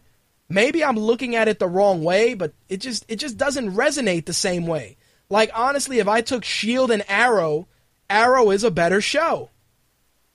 Arrow grabs certain DC villains, like Arrow used Deadshot, a Batman villain. Sure, Deadshot is a Batman villain, but you threw him in there. Subtly, but Deadshot got some screen time. And that's what I'm saying. Like, you gotta take some of these characters that are more... Arrow got Deathstroke also. Thank you for that reminder, Val, but that's what I'm saying. Like, you can throw these guys in there subtly. And you can do the same with S.H.I.E.L.D. I don't understand what the fucking issue is. But, going back to what I was saying, it looks like Marvel is looking to do other shows, including a show based on Agent Carter from Captain America. And they're also looking to do a bunch of other shows as well. According to what they're saying, they're shopping around a 60-episode package to cable networks and video-on-demand distributors. It looks like they're going to include 4 dramas and a miniseries, though the details as of right now are top secret. You know what I'd like to see on television? Heroes for Hire with Luke Cage and Iron Fist. Heroes for Hire would be a great show on television because you could do different stories with different heroes that are like saving lives and stuff, and you can really focus on those smaller heroes that you don't want to invest to bring to the big screen. The Punisher on HBO would be tremendous. I'd love a Punisher TV series on HBO. You could do, like, if you've seen Strike Back, I talk about Strike Back on Cinemax, but that show has a lot of violence, some decent storytelling, good actors, and of course nudity. The Punisher, you could do that on cable. You could do that on HBO and Showtime, or even Starz. That's what I mean. I'd do Heroes for Hire. I'd do The Punisher. Fuck, I'd even do Daredevil. I'd do Daredevil on the small screen, make it 1 part legal drama, 1 part superhero, throw in a couple of other characters here and there, and it would work. It would definitely work. But you know what Marvel's doing? Like Agent Carter. Agent Carter's character was cool. Was she an awesome character? No. But she was alright. She was a cool character. Does she need her own show? No. Sorry, but I disagree. Alright. Well, with that, that's actually going to wrap up this week's entertainment segment, as well as this week's show. So let's take it home. You've just heard My Take Radio episode 202 for Thursday, October 17th, 2013. If you have any questions, concerns, or would like to be a guest on a future episode of My Take Radio, you can email me at mtrhost@mytakeradio.com. You can also follow us on Twitter at MyTakeRadio, add us on Facebook, and also add us to your circles on Google+. You can also find My Take Radio on Pinterest and on Instagram, MyTakeRadio_Rich on Instagram. I share a lot of food pictures. 90 seconds. There goes the English lady yelling in my ear. I share a lot of food pictures and a lot of bullshit, but if you want to follow me on Instagram, it's MyTakeRadio_Rich. Last but not least, you can get the full My Take Radio experience on our Android, iOS, or Windows mobile apps. For Android, you can pick it up in the Amazon Marketplace. For iOS, you can get it from iTunes, and from Windows, you can get it for the Windows Marketplace. Of course, archived episodes can be found on Blog Talk Radio, Stitcher, 60 iTunes. seconds. All right, English lady. Stitcher, Zune Marketplace, TuneIn Radio, and of course, reruns of the show on video can be watched on the GFQ network. GFQLive.tv is your destination for that. You can also catch the reruns on the GFQ player, which is on mtrlive.com. All right. On behalf of myself, Slick, and the rest of the MTR family, I will catch you guys probably not next week, but the week after. Obviously, if the schedule changes, I will let you guys know. I'm waiting for this English lady to yell in my ear that there's 60 seconds left. Anyway, taking us out this week, since it had its season premiere this past Sunday, Artificial Fear's interpretation of The Walking Dead. Thank you guys again for tuning in. 10 seconds. We got it. 10 seconds. Shut your face. All right. Artificial Fear's The Walking Dead will take us out. Peace.